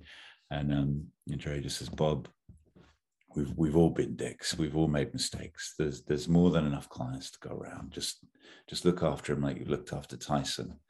And then Jerry gets a little steely-eyed resolve. And Lipnicki says to him, well, where are you going? And Jerry says, I need to see your mom. And then we get Cruz's Dickie Fox saying, forget past mistakes, forget failures, forget everything except what you're going to do now and do it. And we think it's leading to a big moment where Cruz is going to run back to Dorothy again, exactly as the first movie. And he's kind of, and Cruz is fully bracing himself for a Cruz run. And the audience in the cinema is bracing themselves for a Cruz run. And we just hear, he's about to leave the dressing room, and we just hear a voice say, Jerry Maguire. And Dorothy Boyd is in the male dressing room, and all the male players look at her, and we get the flip of the first movie, and so she's in front of all the boys, and she just says, if this is where it has to be, then this is where it has to be. And so Dorothy confronts Jerry in the locker room for the football players. She lays down why she thinks she may have jumped too fast into divorce, but the things have to change. At least one of the things she says gets her. I'm laughing at myself again. At least one of the things she says is pretty cold and gets like a shit from one of the football players. I don't know what that is yet, but like there's just that beat. Yes. And then I haven't put the dialogue here, Shep, because I don't want to complete with the genius that was Cameron Crowe with all of the beautiful stuff he laid down in the Jerry Maguire script. So all I've put is that Jerry lays back down why he thinks he's been self-centered and a bit of a dick himself, and what he's appreciated from being alone, and etc. So they have their moment, and it's nice, and it's done, and all lessons are learned, and Jerry really is ready to be a proper human being and care about somebody other than the kid or himself. And then, you know, that's basically the end of the movie. And then we just get a final coda from Jerry as Dickie Fox, which is just, hey, the bad news is the clock is ticking and there will be a final whistle for us all. But the good news is you've got the ball. And then it just cuts to directed by Cameron Crowe with a nice little thing. But, well, very, very nice, Jimmy. Proper Cameron Crowe, warmy hearty. And also the real life of it all, of it not being tied up in a Hollywood bow, which is something that Crowe is very good with. So, well, that's lovely. I enjoyed that all so much. I wanted to exclaim and bellow and wallop all the way through that. That was lovely. Very nice. And I loved your Cruz energy all the way through it. That was great. And I loved the whole her going to him and all of that, and about to gear up for the cruise run. All of that is, I can see it all so clearly in my mind. And the roller coaster of like, is Lipnicki going to do this or that? And going with sugar and all of that. And I like it all. It all feels meaty, and I like it a lot. There's definitely more meat to put on the bones. Like, I think the emotional beat of the father-son bit with Cruise and Lipnicki needs a little bit in the middle, you know, to be finessed. That's all right. Yeah, you and by the way, you know, yeah, no, absolutely, it's all there, and I like it all very much. One thing I wanted to ask, because you were certainly right about one thing in a way. I don't want to, but in terms of Dickie Fox and it being played by Cruise, what was your actual reason behind that? Because is the lawyer dead? I'm having my cake and eat it. Well, I guess the final line of Dickie Fox is quite like, it puts the full stop on Jerry Maguire, if you know what I mean. And then it's a really awesome little coda in the movie. And I thought, okay. I just, I don't know, I'll be honest, it's having my cake and eating it, because I sort of just thought it would be really fun to have Cruise do the Dickie Fox stuff. So, you know, I love it. I only ask because, it's like you said, well, it was like, like Cruise is Dickie Fox. And I'm like, interesting. Especially like you're saying cake and eating it, but I like that because I can see Cruise doing it and I can see it all really clearly in my mind. So that's wicked, Jimmy. I liked it so very much. So good stuff. I'm excited, Sheps. I'm excited about the tangent here.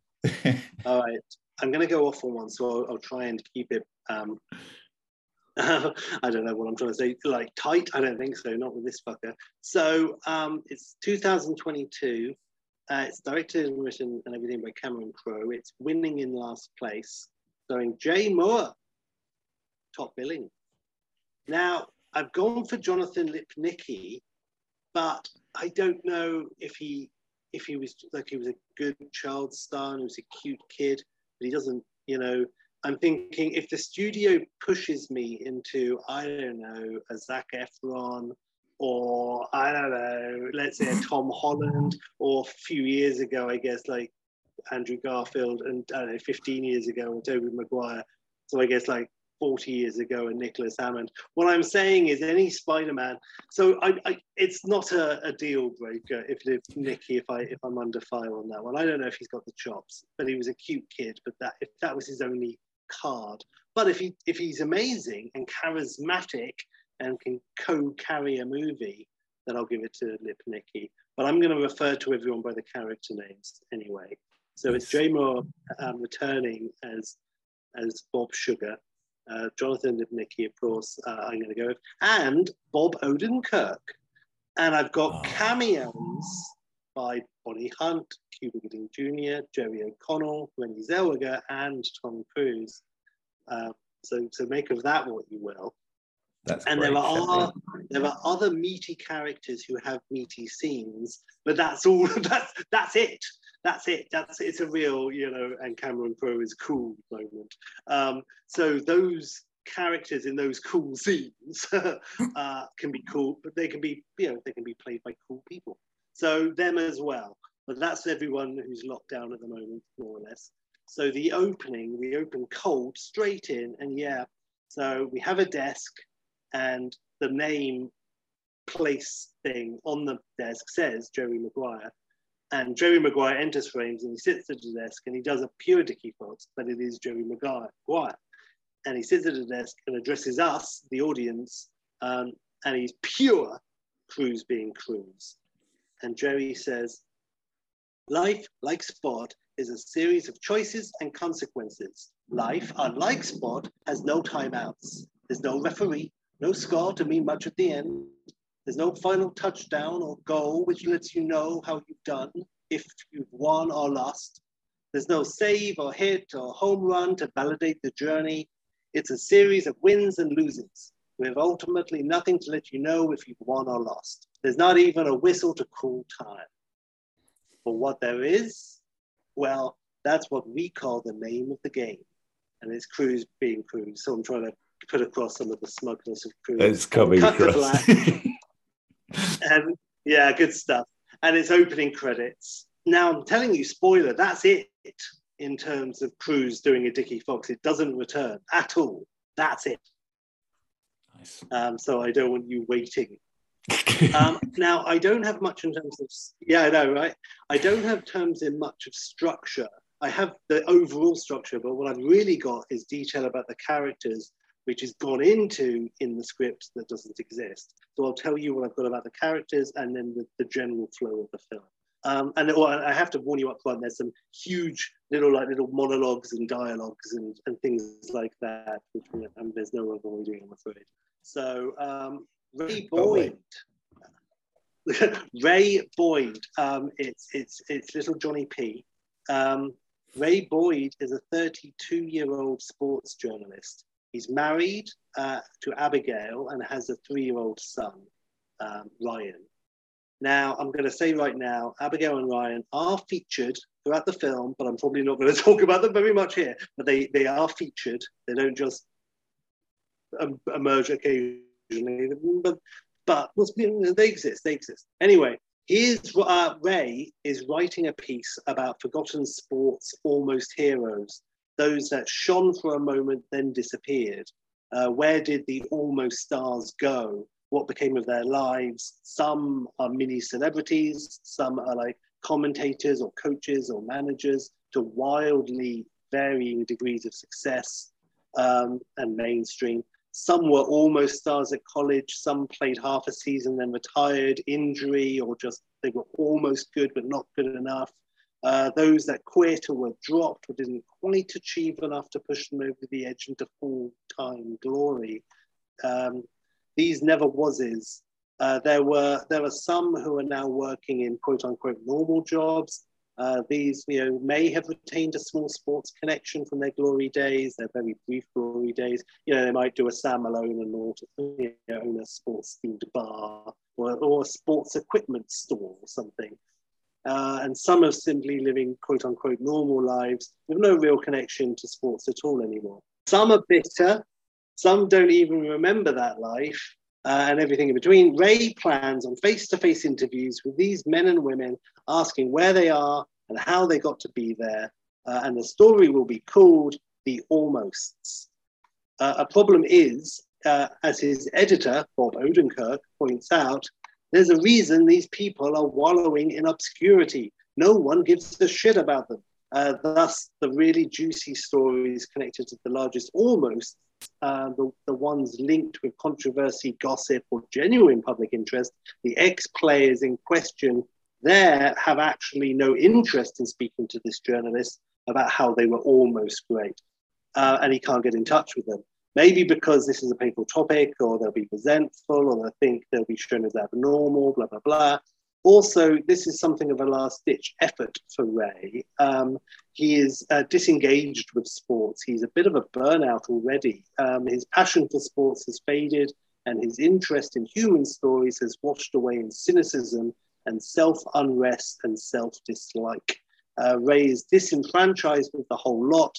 He is his own almost.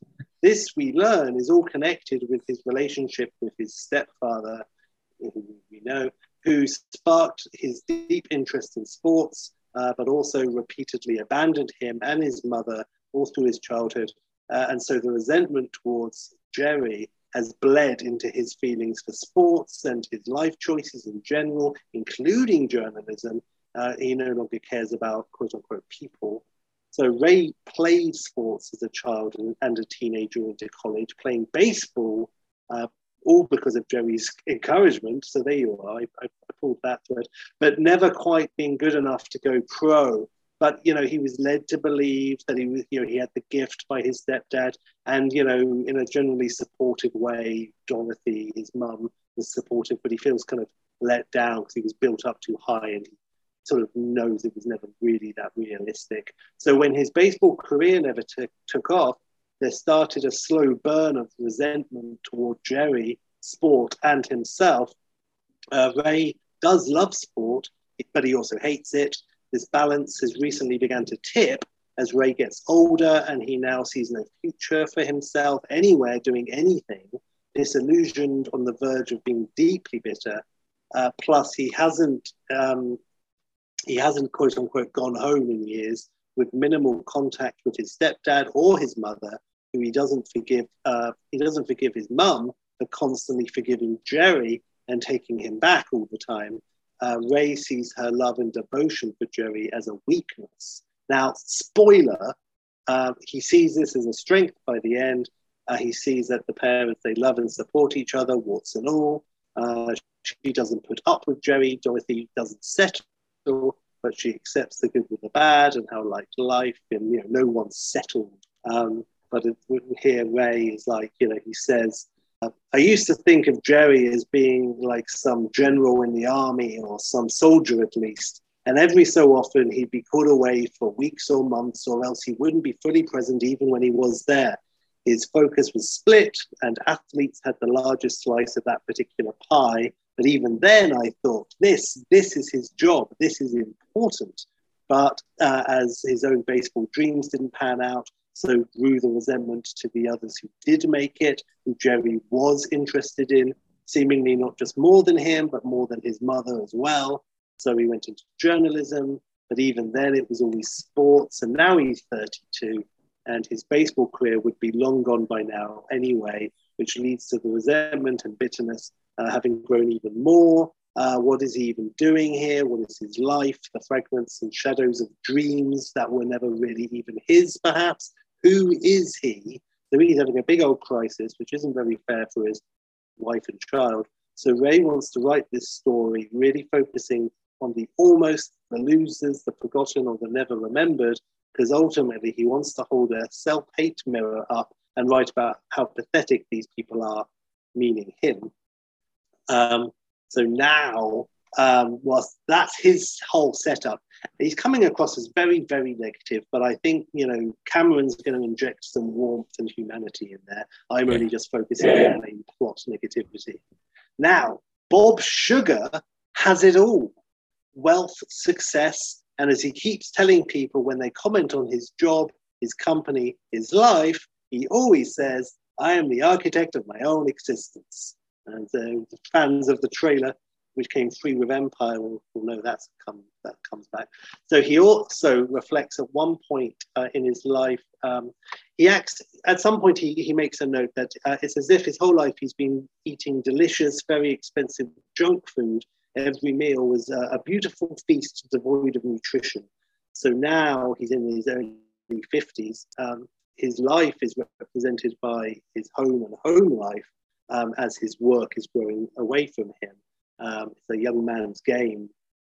So his house is like, we keep going back to this, but it's white, it's sparse, it's cold, it's detached. That's not a house joke. Bob's life is devoid of purpose. His career has had its ups and downs, and it never reached Jerry Maguire heights of bonding or anything, but he's done well generally, and he has basically succeeded in all the ways he ever really wanted to.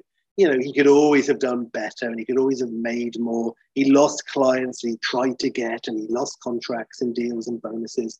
But for every setback or perceived failure, he's had parallel successes.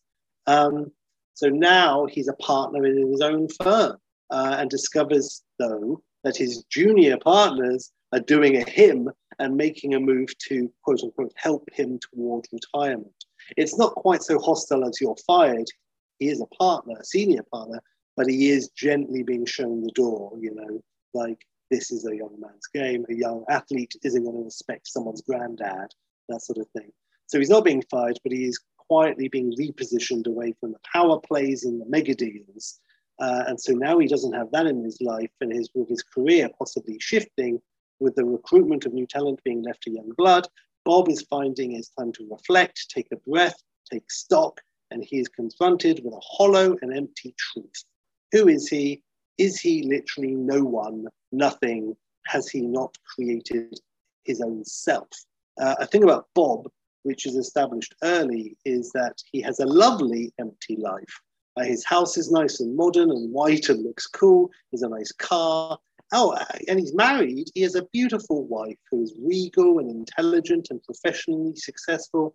And she likes her life and she likes Bob. There's no mutual love between them, and there never was. They met and were attracted to each other, and they had a matching social and professional status. And so simply there was no reason for them not to get together. And now it's 6 or 7 years later, and their lives together are timeshare. They are polite and considerate of each other. He doesn't catch her cheating or anything, or vice versa. They just exist together. This doesn't seem to bother her because this was always the setup. But Bob is starting to see his life as what it is. So Bob Sugar meets Ray Boyd randomly at a sporting junket that neither wants to be at. This is probably about 20 minutes into the film when everything's been set up. They start talking at the bar. They don't know who each other are, and they hit it off and proceed to drink and chat for some hours. What starts as an informal chat turns into a meeting of minds and spirits, somewhat kindred. So with alcohol and just sort of chilling out, they chat their own disenchantment with sports, the fact that neither are where they want to be in their personal lives, each other realizing through the conversation that their lives are, to them, devoid of meaning, and they have this in common. So they bond over more whiskey. They talk about getting back out there, being proactive, not just waiting for the next chapter or page or opportunity or whatever to fall into their laps. They hit it off so well, and they get excited about the idea of putting life back into their own hands. This has obviously been a little while at this point in this reception or whatever.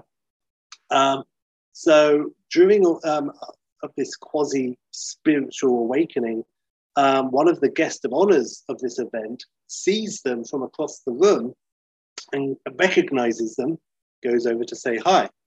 It's Rod Tidwell, ex-player, still a superstar. He's been in films, he's done like the Dennis Rodman or Michael George. He's been in films, and he's been in TV, and he commentates, and he does all sorts besides. He's a huge ex-football player with all of that. Bob sees Rod approaching, and he sees the recognition in his eyes as he approaches. And Bob Sugar is like, oh no, and he groans, and he doesn't want to talk to this man, who then ignores him completely and addresses Ray instead. And of course, they go way back. I mean, he was a huge part of Ray's childhood, and he knew the kid for a huge part of his formative years. So he's like, hey man, how's it going? It's been a hot minute. But Ray's like, oh yeah, hi. And this is where we learn of his rocky relationship with Jerry, that he hasn't been in contact for a very long time. And that's when the penny drops for Bob, and Bob realizes who the other in this relationship to themselves is. Specifically, the Jerry of it all comes to the fore. Neither Bob nor Ray want to talk about Jerry, and it stops the evening abruptly. It's like they realize they have had the same ex-girlfriend. So they leave on a slightly awkward note, and Tidwell's just like, keep it real, man, keep it real. And he goes off to apparently be Leon's father from Curb. So that's all right. So that's Tidwell. That's his out. That's his scene. Nice. Maybe he pops up on TV at some point. There could be a running joke that is like, a trailer for one of these terrible films he's in, or like he's just in commentating on a TV. I love that idea. I want those trailers. Really, really bad. Remember when Shaq was in Steel? Anyway, neither Bob nor Ray. It's like they realize they have the same ex-girlfriend, so they leave on a sour and awkward note. But each can't stop thinking of their barside convo. Now, this chat is the equivalent of the memo from the first film. It's the catalyst that starts everything. Ray sees Bob as a way into his story. He can use Bob's contacts to open all the doors that are closed to him in getting those elusive interviews. Bob sees Ray as a way to give his life a new purpose after his recent existential crisis. If he can meet and talk to these quote-unquote almost wazes, then maybe in their decisions, which he sees as being the wrong ones, he can see the pattern in his own, as well as self-validation, how it looks at the end of the paths not taken. So, resolute and needing change, the pair hit the road, and they travel all over the country. They're saying, one rule, we don't talk about him. And so we don't talk about Jerry. Because obviously, I mean, Jerry is done well. It's all hinted at. Jerry is a presence by his absence in this film. He's done well. Maybe he's not like ridiculous, but he's done very, very well. And Bob is in his shadow. It's more than insinuated. So they travel all over the country, meeting and interviewing the sports stars who never were, the almosts, and they all meet, and them all, and they all vary wildly. And these are these meaty chances for some good roles and good characters. Some are happy, some are bitter, some are families, some work in Home Depot, some are riding their past glories, some are trying to, some are washouts, some lives are enviable, others are not, some are rich, some are poor, some are happy, some are sad and not always connected to one or the other. Bob and Ray learn about themselves the more of the almosts they meet. So they fly and drive across the states. On the trip, Bob slowly comes to terms that ultimately his life is shitty and maybe he created this. One scene, parked out in the middle of the desert at night, they're drunk, maybe they take shrooms, they set fire to a cactus. The scene from the trailer, and Bob shouts out into the night sky, "I'm the architect of my own existence." Bob Sugar's ultimate self-revelation plays out in one intense scene when he opens up to Ray, possibly around a campfire. Now, I've really got off on one here, so I'm going to go through it as fast as I can and hopefully not stumble. And this is a monologue from Bob Sugar around a campfire, maybe before the mushrooms kick in. I remember when I was a kid, 9 or 10, we, my friends and school friends, we were living for summer vacation. I mean, I was counting the weeks, the days, the hours before 6 weeks of summer and freedom and fun. And this year I had one goal, one desire I wanted from the summer break more than anything else in the world. I wanted to beat Space Invaders. All summer I played and I played and I played that goddamn game. God, so I would see the shitty graphics when I closed my eyes each night in bed. I played that game all day long, all through the summer when my friends were out on their bikes or whatever. I played and I played, and you know what? I had a blast, and I won. You know, I beat the game, and I played and I played, and I couldn't wait to get down there every day and play some more. I wanted top score, then mega top score, then gold star top score, and I worked and I played and I won. I beat that sucker, and on the last day of vacation, when I knew I was going back to school the next day, I never felt so hollow in my goddamn life. I'd done what I'd set out to do. I'd won, but it didn't mean a thing. Tomorrow I'd see all my friends and classmates, and they'd all tell stories of all the things they'd done. The bike riding, going camping, breaking a leg, or crashing and burning with some girl. And all I had was my top score. And I think recently I've been seeing my life, my career, my marriage, my money, my car, my apartment, my house of experiences as the top score. And maybe while getting that score, I missed out. You know, my life has been Space Invaders, and I never left my room. That's his Oscar clip. By the way, the film is I'm down on Jay getting an Oscar and not Cruise for the original. Amazing. He's back, supported actor. Yeah. One of them's going to win, one of them's not. I don't know which. The film, I want to say, is never, the message is never career bad, family good, a la A Good Year, Family Man. On the trip, we see bad families, we see good families, good loners and bad, you know, there's not black and white on any of the subjects here. Also, Bob here represents the no family, great career side, you know, whereas Ray represents the family. He has a wife and a little child, but is estranged from his own mother and cynical about fatherhood because of his relationship with Jerry. So good and bad scenarios are shown from both family and career perspective, with no easy or definitive answer or solution at the end. Pure crow. I have another extended scene as Bob and Ray drive through the middle of nowhere together. Bob says in the passenger seat, and Ray's driving, Bob Sugar says, "My stairs don't have railings. It looks great, but it's not safe.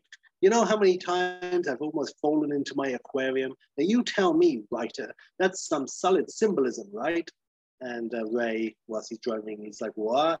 And Bob is like, "My house has no railings. My stairs have no, what are they? The banisters, right? My stairs have no banisters. And Ray says, and the aquarium represents what? Fish? And Bob's like, my aquarium. No, yes, fuck, I don't know. Yes, the aquarium represents danger. And Ray's like, and what do the fish represent? Bob's, forget the fish, okay? And Ray's like, as in, there's always a bigger one. And Bob's like, what? No, although, yeah, that's not bad. Sure, use that. And Ray's like, use that. You want me to write about how your big, beautiful, empty house is a representation of your life, and you want me to lean in on the Bannister's fish analogy too? And Bob's like, hey, that was your analogy. And Ray's, how about we forget the whole house analogy? Tell me about your wife. My wife, she's great. She's better than great. I treasure her. I really do. She's gorgeous, so beautiful, you know, she's taller than me. And Ray, beautiful, treasured, not loved, mind you, but treasured and tall. So your wife is beautiful and large and empty like your house. And Bob's like, you mean like my life, right? And he's like, so your life is like your house and your wife. Just forget it, all right? Forget everything. And Ray's like, fine. There's a long pause and he drives. And then he says, I couldn't help notice you have a very nice car. And he's like, shut up. Like, yeah, you're a hell of a car. Yeah, well, I mean, they are. A beautiful car, shiny, empty, looks good, but does it define you? Just forget about the analogies, okay? Okay, good. And there's a long silence, and Bob's like, it's a Pagani, the car, it's a Pagani. And then they drive on. So the journey goes on, but there is a tiny reveal. Now, you would think by all of this that this is really the film, but it does a little left turn, like when Cruz and Zellweger get married and then they break up. So it's like, you think the whole road trip might be the whole film. But Ray tells his editor, this is the real story. Ray's story is actually the center of the story is Bob himself, the man who has everything, nothing, and all that's in between. That's going to be the title, the ultimate almost man. This revelation, where the truth comes out and Bob finds out, it happens about halfway through the film, and causes Bob to drive away.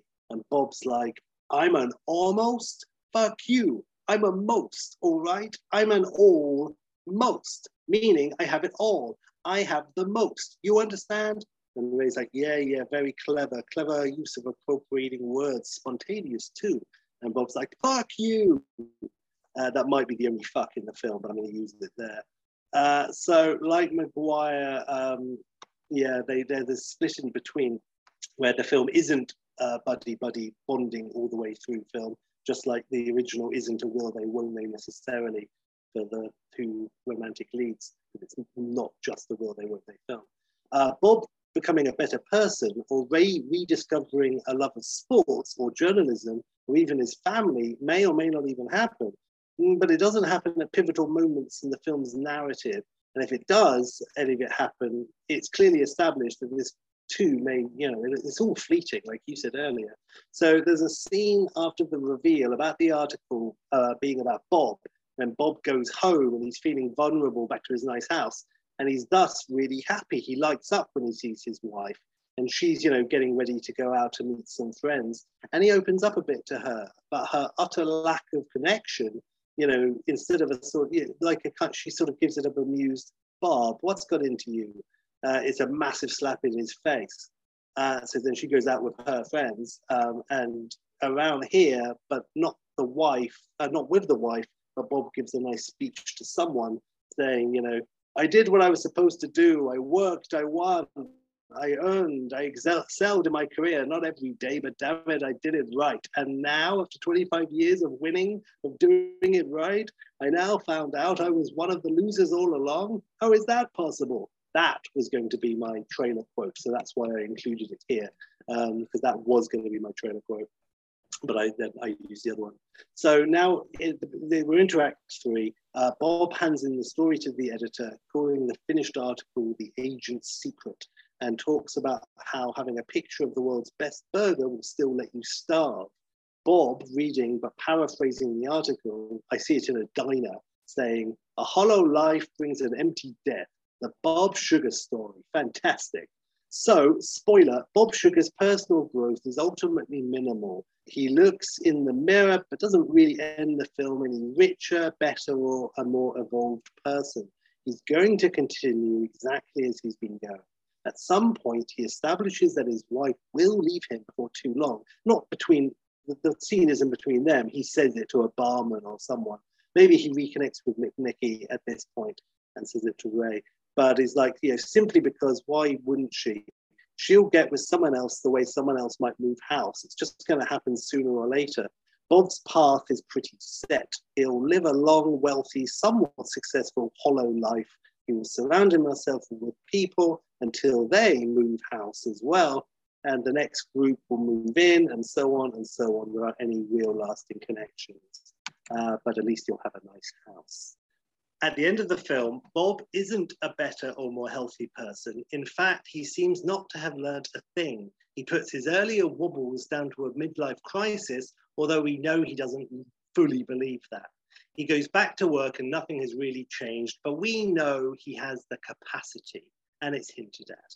So for Bob, the film ends without him being friends with Ray. I don't want them to sort of, maybe there's like an unease and sort of like a little bit, a scene in a bar or something, but they don't end being like, oh, you could be my wingman or anything like that. Then maybe they'll meet again, maybe they won't. So for Bob, the film ends with Bob going back to his home, back to his nice house, back to his work, ready to reach his top score. Ray makes his own discoveries. He blames Jerry for a lot, but what he now sees is that just like Jerry, in regards to his own family, he's following the same route. Cats in the cradle, man. He is all but paying it backwards. He is always finding quote unquote missions to be called away on like a good soldier. He set up this whole story as an elaborate road trip. Now, yes, partially to bond with Bob to get like the human story out of it, but ultimately it's all an excuse to be away from his family. History repeating. So seeing Bob's own journey and his life view, as well as all those they meet along the way, and of course the material success and life nutrition, often very different things. But now Ray sees his own failings through the eyes of everyone he meets. The later part of the film, or really the second part, the half of the film, once the road trip is over, we see Bob staying in like his Arrested Development, but it also shows Ray learning and growing. He writes the story, which Odenkirk actually laps up. It's clearly very good and very well written. Lipnicki's got his groove back. But more than that, we really lean in on Ray reconnecting with his wife and child. His wife, by the way, look, she doesn't just forgive him for all the past transgressions, but Ray, there's lots of good, meaty Cameron Crowe stuff. Ray works very hard trying to prove that he wants to be accepted and welcomed back into the family. And we have him making all the efforts and doing all those things. And he gives some nice Crowe speeches of his own, resulting in him and his wife, Abigail. They open the door together for the next chapter of their lives. And by the way, I was also thinking at the beginning, it could turn out that she's pregnant with the second, and she tells him, and that's what breaks him. And that's what essentially pushes him over the edge. And he's like, what am I becoming? And that's what makes him want to run away because it's all too much. So now it all comes full circle and Ray goes home.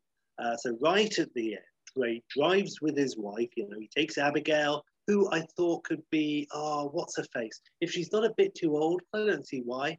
I want to say Ferguson, but I'm worried that I'm going to say the wrong Ferguson. The one who's in Mission Impossible, not the one who's married to Andrew. Her. Is it Rebecca, I think? Yeah. Rebecca Ferguson. Maybe she can play Abigail. That's who I see in my mind anyway. She's a bit older, but there's nothing wrong with that. What's wrong with that? So she, and only about, not that much older than Lipnicki, or 32. So right at the end, Abigail and Ray and the 3-year-old son, Ryan, and by this time she's showing quite heavily as well, to a nice looking suburban neighborhood. They pull up outside a nice looking house, and as they get out, they're all greeted by Ray's mother, Dorothy. So, Zellweger's back.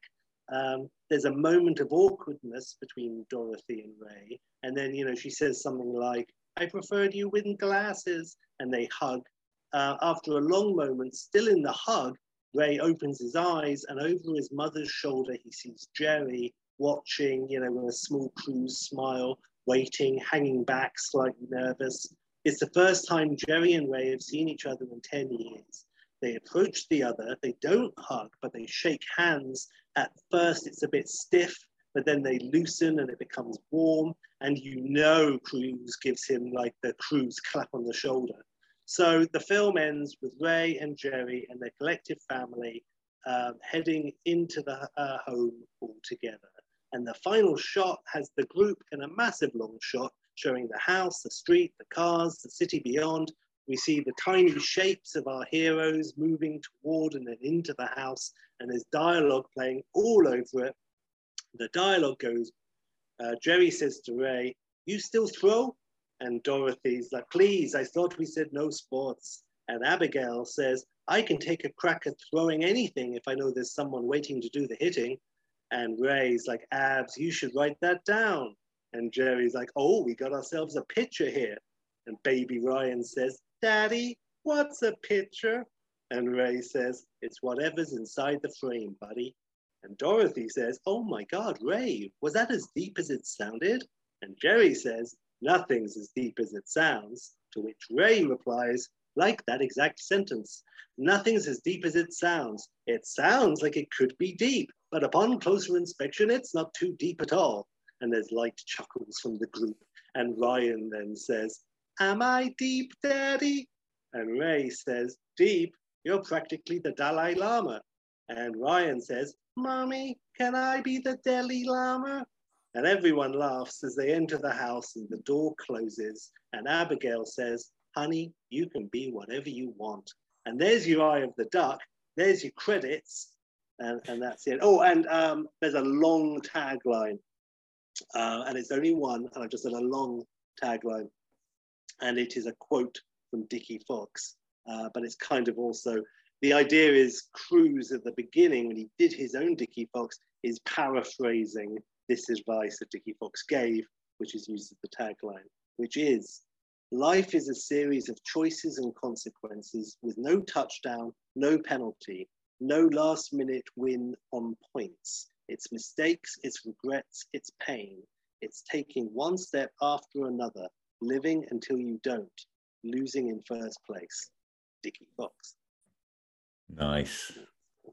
So there you go. So that's my sequel. Yes. Sheppy is very nice. What a lovely journey for both Bob and Ray of self-discovery and happiness. And I wonder when you first threw it out, do you remember there was an Entourage where Ari Gold found himself in the desert as well? I don't know if you remember that, but it's not where you went, but I was wondering whether you were going to go down that kind of line of chaos. But that's really, mate, it was really lovely. Lovely. I'm very interested how, when did you decide you were going to go that way and keep Cruise out of it? Do you know what I mean? Which is incredibly disciplined. I think it was just a real, I don't know. I mean, I knew I had the option of doing the pure sequel, and I don't remember the moment, but it did pop in there. I think it was when I was reading the Wikipedia to refresh myself. And I like Jay Moore anyway. I always do. He's not had the most massive career, but I always like him. And he plays a really good, nasty person in that film. So I don't know. It just was it's those two. And I'd said when you pitched this originally, I kind of joked, oh, it's the Revenge of Lipnicki. And I wasn't planning for it to be a Lipnicki joint. But just the idea of them together. And I think... I love it. I don't think I think I wanted to do something. I think I was aware that I didn't want to do the standard what happens to Cruise next plot. So I think that part of me was looking for something, I guess, and that just jumped out. So there you go. It's perfect that he'd have been an absent dad like that. It's perfect. All of it's perfect, Sheppy. I love it. It's the best road trip movie I've watched since Your Mrs. Doubtfire 2. And I'm forgetting what it was called. Family Doubtfire. That was it. Yeah, I was just thinking, what did you call it? Yeah, Family Doubtfire. That amazing. And if in doubt, stick him in a car, push him across. That's what I'm talking about. Mate, that was really lovely, man. Thank you Thank for jumping in on the Maguire Well, action. And Thank you for slinging it my way. That was very enjoyable. And as always, when you were in this case, when you pitched it, I was like, oh my God, Jerry Maguire. But there you go. You see, I would never have thought of that, and it went in an interesting direction. So I loved yours. It speaks volumes to the characters Crowe created. They're very rich in Jerry Maguire. I would say there's at least 6 spin-offs there if you wanted them. You know, even Jerry's, the lady he's engaged to at the beginning, whose name is eluding me now, but Kelly Preston, you know, like brilliant, like energy with the two of them. And her own spin-off show would be interesting and funny, you know, like she's probably a real ball breaker in real life, the character. Yeah, well, there you go. She beats the shit out of them. So I'm on board. Yeah, absolutely. It's a proper 1-2 with a knee to the nuts, isn't it? It's amazing. There you go. I love it when the Cruise gets like, you sees pain, and being knee to the nuts, even when you act it authentically, it's always funny. So the Cruise face, not gurning or mugging, but when he gets knee to the nuts, you know it's a really good one. So yeah, hooray. Yeah. It's so really yeah, no. To think about Jerry Maguire objectively, isn't it? Because it's sort of so, it's just embedded, isn't it? It's a collection of scenes that when you first watch them, it's very hard not to get swept up in it, to be fair. Well, again, with me, it's so funny. For whatever reason, I agree with everything you're saying. But in terms of detachment, it was actually very easy. Because for whatever reason, I never really retained much of Jerry Maguire. And I don't know why, because I am engaged and I do like it. Yeah. I don't think it's the sport angle, because I fucking love Wildcats. And I like, in all seriousness, Any Given Sunday. So, but I do really like Jerry Maguire. I do. So can I ask you a question there, Sheppy? Because Vanilla Sky was Crowe as well, wasn't it? So where does that sit against Maguire for you as the Cruise Crowe collaboration? Because I that's interesting, because I think you might pip it with Vanilla Sky because of the swing it takes. Yeah, that's it. Yeah, it is. And it's tricky. I've seen the original, I want to say, for Vanilla Sky, but I did see Vanilla Sky first. So all the swing and the twists and turns was effective and good. And I remember you saw it first. We didn't see it together. And you said to me, Sheppy, it's either a 2-star or a 4-star, and I don't know which. And I thought, oh, that is so fascinating. We both acknowledge that's fascinating. They're like, oh, that's interesting. That's so much more interesting than a strong 3. So I saw it, and for me, it was definitely a 4. And I've seen it a bunch, but not loads, which doesn't make sense. I've seen it a million times, twice. Over time, we're learning the measurements, Sheppy. Bunch and loads. There's a distinction. Yeah. Well, you know what? No, though. I've probably seen it 3 times. But I saw it last around the same time as, Jerry Maguire, honestly. I think we did like a Cruise season. And it was like about 3 years ago, or 2 years ago. Anyway, I do like Vanilla Sky. I like the swing. I like all of it. The only thing that upsets me is as perfect as Kurt Russell is as basically Gregory Peck, but with all of that in mind, it was offered to Harrison Ford, and I wish that would have been given to Harrison Ford, but he turned it down because he made a bunch of weird decisions in the early 2000s, damaged his career. And you can quote me on that. So Vanilla Sky, I like, Jimmy. I'm assuming you're Team Maguire. I'm Team Maguire of the two. Yeah. And even just on the rewatch, despite the flaws in Maguire, there's so much to love. And there's some of the lines are so surprisingly awesome as well. They just come from left field and you're like, yeah, that's just the perfect thing to say there. And it's so cool. It's so fun. I respect that. Well, about Vanilla Sky, do you like it? I do, man. I really do. Yeah, I think I need to rewatch it. I've only seen it once. And I think it would be nice to rewatch it knowing where it's going. I think I'll enjoy it more for sure. Because it's a very, very bonkers ending that you've really got to be. It's a very bonkers film. It's just you don't know it's bonkers until you've been told what you're watching is bonkers and all this. Then at the very end, you're like, So yes, with all that in mind, it's definitely worth it to watch. Yeah. But it's not a perfect film, but it's for swing, like you say, it's for swing. So I think we've got a deeper chat on Cruise to have, Sheppy. So we'll put a pin in Mr. Cruise for a moment. And so I want to know what the next pitch is going to be. Now, Jimmy, look, you and I have been through some tough times, some exciting times, but I think we can all agree that the best and most exciting time is yet to come. Now, I think I might have mentioned to you, when you first pitched the idea of this very podcast to me of sequels, I instantly, well, I don't know about how instantly, but there were 3 films of possibilities that popped in my mind. One of them was a prequel to Star Wars, Episode 4. One of them, I'm assuming, was James Bond of some kind, and it just obviously would be Majesty's. And this one, and I held fire, and I held fire, and I bloody held fire. And I did it, and my reasons are my own. But I'll tell you this. Well, I'll fucking share them. I don't care. But I'm going to give it to you now. But when you think about it, Jimmy, it's the most sequelable film of all time because of the last, even more of an Italian Job, which works as a cliffhanger, and it could just work as a cliffhanger. The last 2 seconds of this film not only invite, let's just say heavily insinuate, I mean, they tell you, and then it never happened. Do you know? No, You're I going can't to think. I'm going to go, Jimmy, for a sequel to Flash Gordon. Covered in egg. The end of Flash Gordon, Jimmy, is the words "the end" come up and then a question mark at the end of it. And of course, Ming gets the ring and everything at the end, and there's a hold. So we're going Flash Gordon 2, Jimmy. Have at it, old son. I am going to rewatch.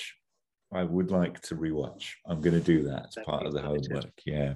I'm very interested in your take. I remember being terrified when Peter Duncan from Blue Peter puts his hand in the thing and then gets bitten. We all were, Jimmy. Sleep. So I might have to look away at that point, but otherwise I will rewatch. Yep. My God. It's worse when you don't look. Many times. So wonderful, Jimmy. Wonderful stuff. Thank you again for all of that. At this point, I guess we just need to sign out. We need to sign out, but I don't think. I don't even think we need to say anything, Sheppy. I think we can leave it to the late, great Dickie Fox. She said, I'll give you shelter from the storm. Hey, I don't have all the answers.